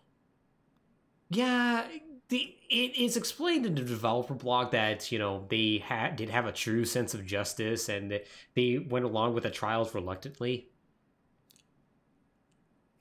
Also, if Vile can take over people's minds, why didn't they just say he took over the Guardians' minds? You know, because then you wouldn't have Harpoona fighting alongside Zero. All right, fair enough. So as Zero's defeating the judges, the Dark Elf is found. But before the Resistance can capture him, Dr. Vile decides to distract him by firing a missile at a populated area of Neo Arcadia, forcing Zero to stop him lest he, kills a ton of people. Right. So this allows Omega to capture and absorb the Dark Elf, giving it immense power and completing his programming. Because apparently it was incomplete without the Dark Elf. All right, sure. Harpoona tries fighting against this powered-up Omega, but is easily defeated, and, Zero scoops him up and takes him back to the Resistance base for repairs. So Zero manages to defeat the rest of the judges shortly thereafter. It's shortly after this that Copy X contacts Resistance. In exchange for CL's energy system, he will grant amnesty to all the Mavericks. So CL doesn't trust him and refuses to do so. Okay, good. So Copy X is like, well, that's okay. I already had an attack planned anyways. And a 3-pronged attack happens on Resistance base that barely gets fought off. He even manages to, fight his way inside Neo Arcadia, comes face to face to Copy X and, fights him. And, Copy X, tries to transform, but, Dr. Vile, doesn't want Copy X to get too powerful. So he booby-trapped his body in case he tried to do that, and just blows up. So Copy X is dead. Okay. Turns out this was part of Dr. Vile's plan, though. Because the destruction of Copy X is broadcast live to the citizens of Neo Arcadia. And Dr. Vile pleads with the citizens to make them their new leader so he can crush the evil resistance that killed our benevolent leader. They agree to this, and Dr. Vile proceeds to use the Dark Elf to take control of all the Reploids in the world. This brief... What? Yeah. It can do that? Oh yeah, apparently. Apparently once it gets absorbed in Omega, it just gets super powerful. And you can just do it all around the world at once. Oh. So this briefly includes Zero, but thanks to Elfex, the Resistance base is spared and Zero is cured. And he also opens up a way to Neo Arcadia, to where Vile is, not just where Copy X was, but to the very center, so that he can go and fight him. So Zero fights his way through Neo Arcadia again. He destroys the Baby Elves and other enemies before confronting Dr. Vile. Vile seeks Omega on him, but after a difficult battle, he's defeated. However, it turns out he only destroyed his shell, and from his broken remains, a Reploid emerges, looking just like Zero. And it's this boy right here, who literally just looks like Zero. He has red eyes, and he has a evil aura around him. So, this is where Vile reveals that Zero isn't the real one. Omega is. So it turns out that when Zero sealed himself away, the first time, Dr. Vile, then a researcher working with X to create the Mother Elf, he did some experiments on this body in the hopes of creating the ideal weapon to end the Maverick Wars. And from that came Omega. We also find out that he proposed the plan to combine Omega and the Mother Elf to just simply rob Reploids of their free will, a plan that X was not really for. He was like, no, that sounds bad. We shouldn't do that. Yeah. So Vile wanted to do that because he felt the Reploids deserved retribution for the horrors of the Maverick Wars. However, after this rejection, Vile decided to launch the Elf Wars.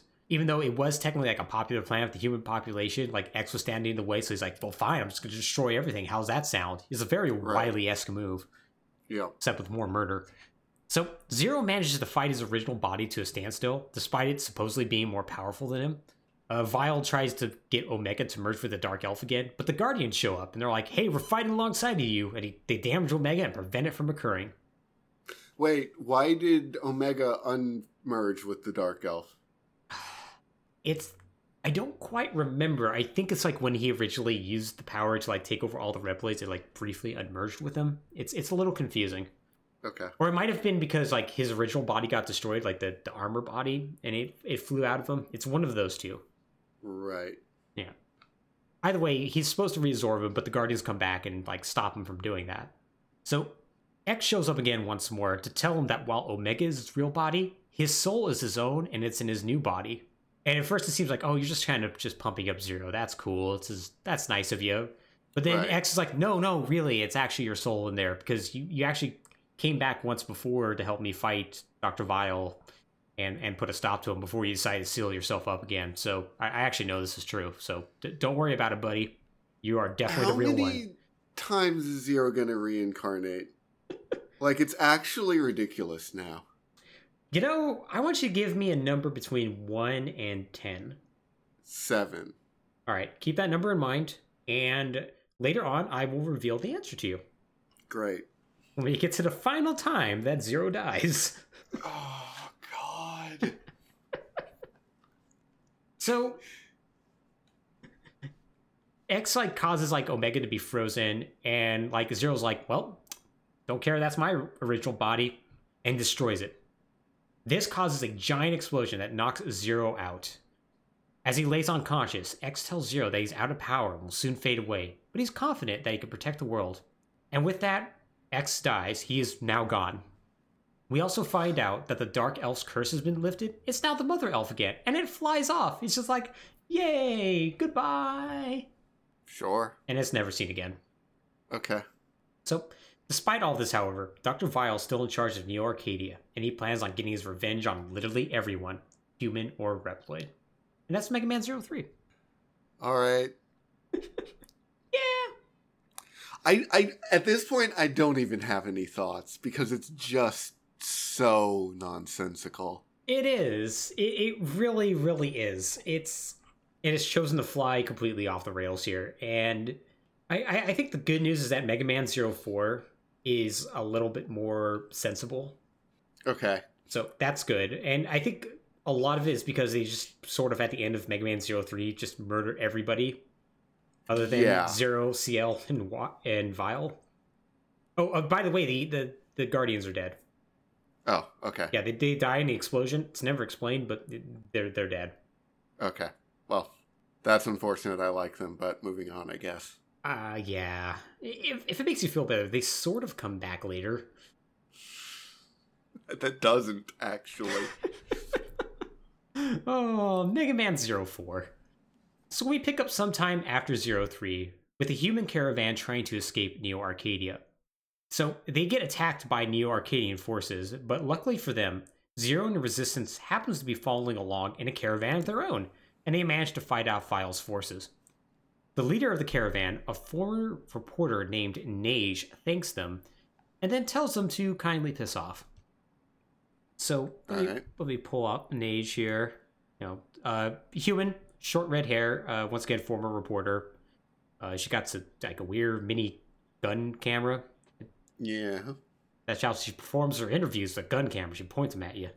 I see. And she and the rest of the humans are upset at the Resistance for killing Copy X and letting Vile sees power, because as we learned, the second Vile sees his power, he begins to oppress everyone, as opposed to just Reploids. So humanity is now like, oh no, I can't play video games all day, and now I have the pickaxe.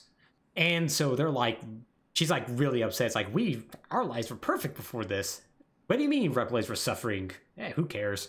It's going to get very confusing for her very quickly.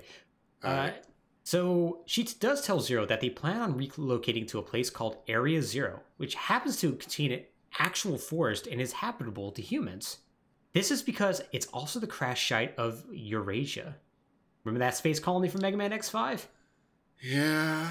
So it turns out there was an environmental control system that survived, and over the hundreds of years, a forest sprang up around it. Now, okay. Yeah, not the worst explanation.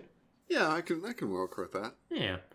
Now, Vile doesn't like the fact that people are leaving Neo Arcadia, so he comes up with an awesome plan.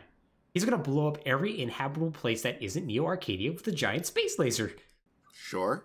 This plan, called Operation Ragnarok, is being carried out by and I'm going to mispronounce this, the Energar 8 Warriors, a team of Reploids led by another Reploid named Kraft. Bring up good old Kraft. I really like how Kraft looks.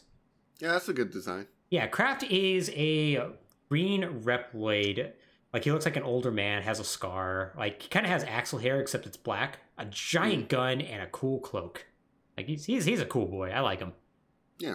Very difficult to fight in the game, too. So, Kraft is a Reploid who served under X and once fought to protect humans at all costs, particularly Neige, whom they actually had a relationship. Where they were boyfriend and girlfriend. They were in love. Right. However, when Vile came into charge, he fell into despair because he thought the age of heroes was over. Like, Copy X is dead, Vile's in charge, and the only way to survive was to follow him.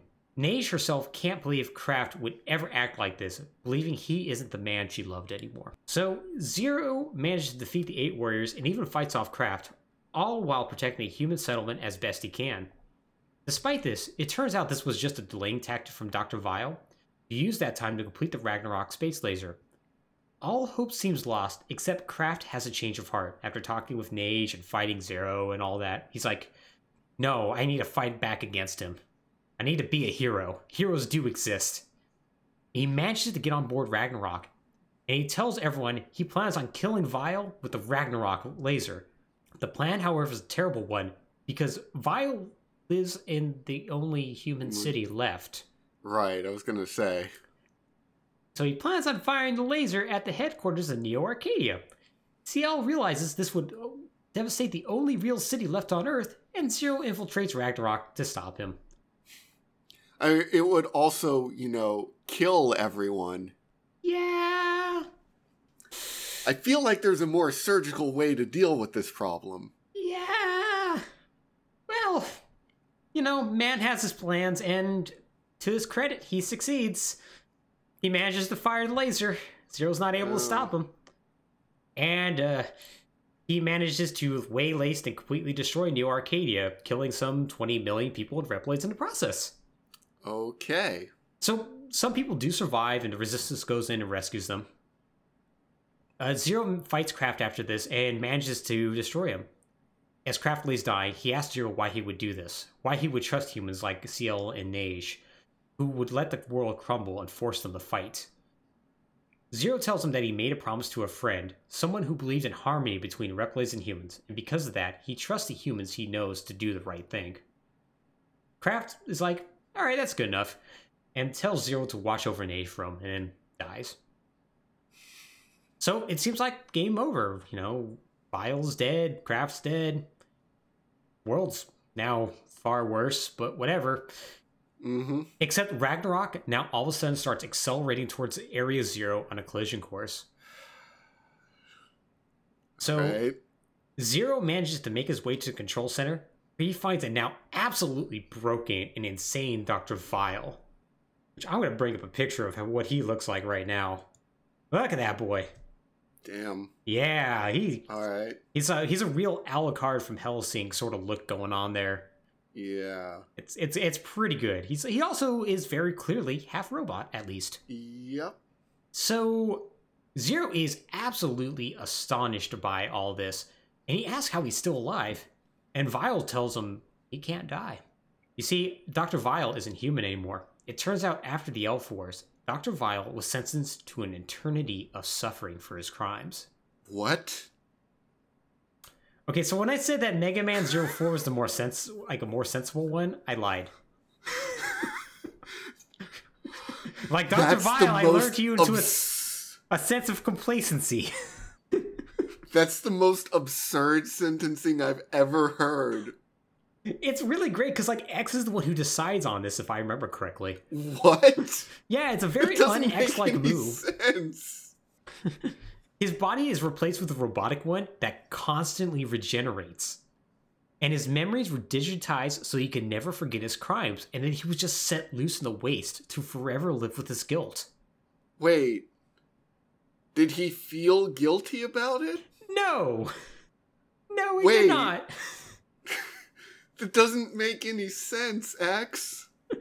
X was like, okay, we're going to put you in an eternally regenerating body and you're going to be effectively immortal. Now go live in the desert and think about what you did, old man. But he's not going to, though. No, he's not.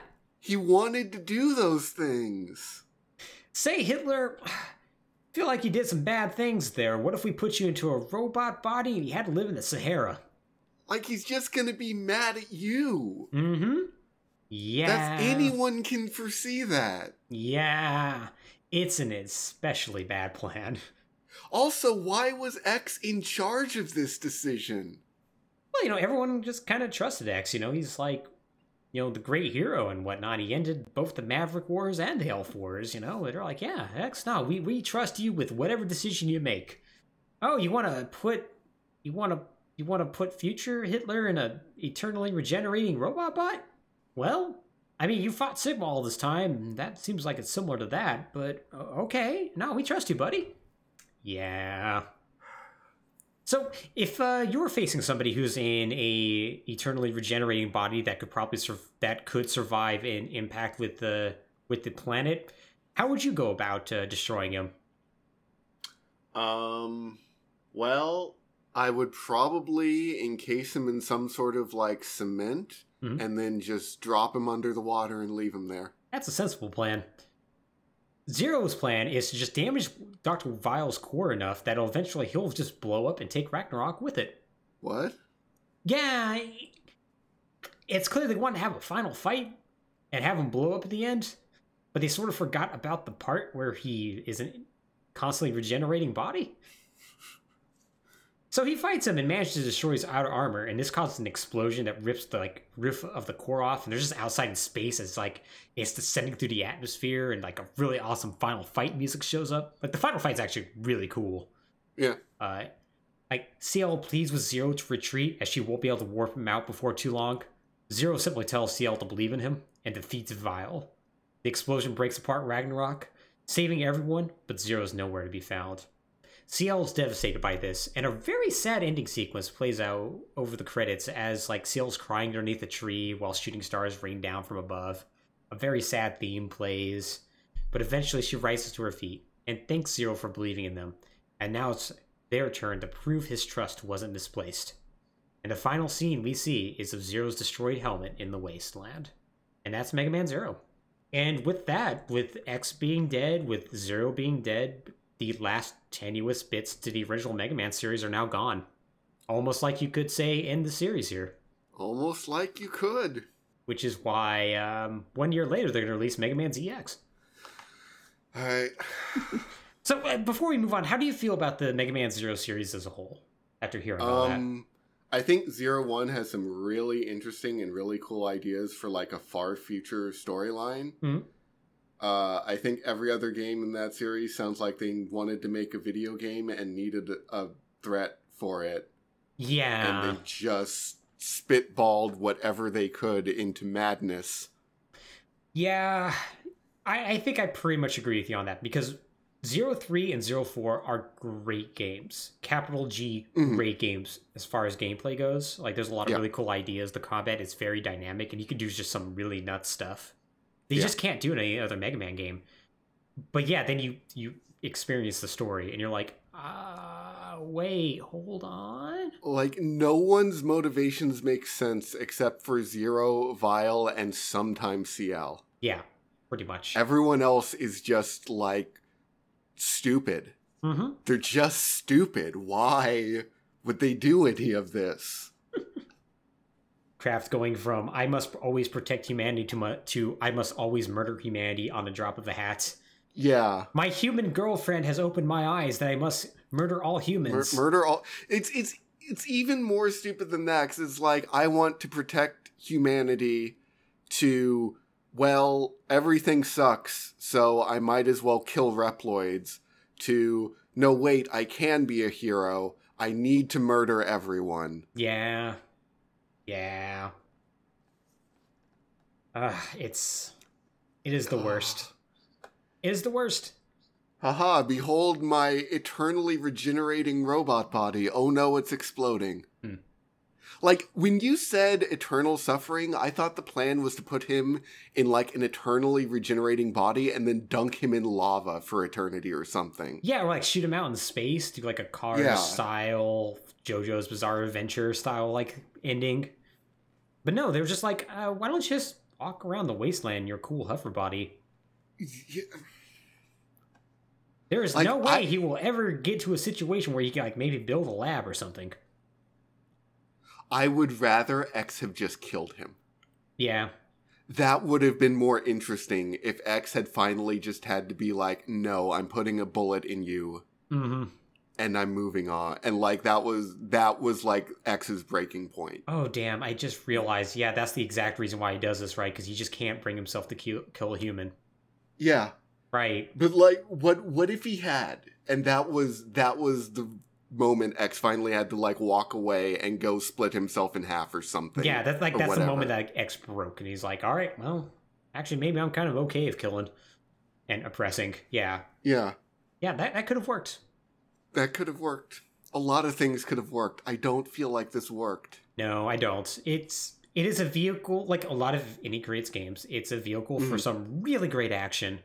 Yeah. And then you're like, yeah, you really are like the makers of Galgun and other games like that, aren't you? It's story secondary. It's just you're sure a 100% premise. Yep. Not saying that Galgun is a good premise. Like, I just use that example because I just love the fact that they made the Galgun series. Yeah.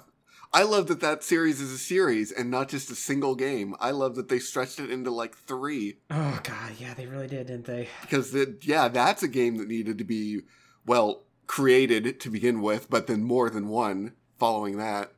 Like, Indie Creates is not a very horny company, and then they just decided to do that out of nowhere. You're like, wait, hold on, what? Which, I mean, okay, I can understand. You get one series in for the horny money. Yeah, sure. Yeah, sure. Like, I believe that series sold well. I 100% believe that. I have no doubt. But it is a little out of left field, yeah. It kind of is.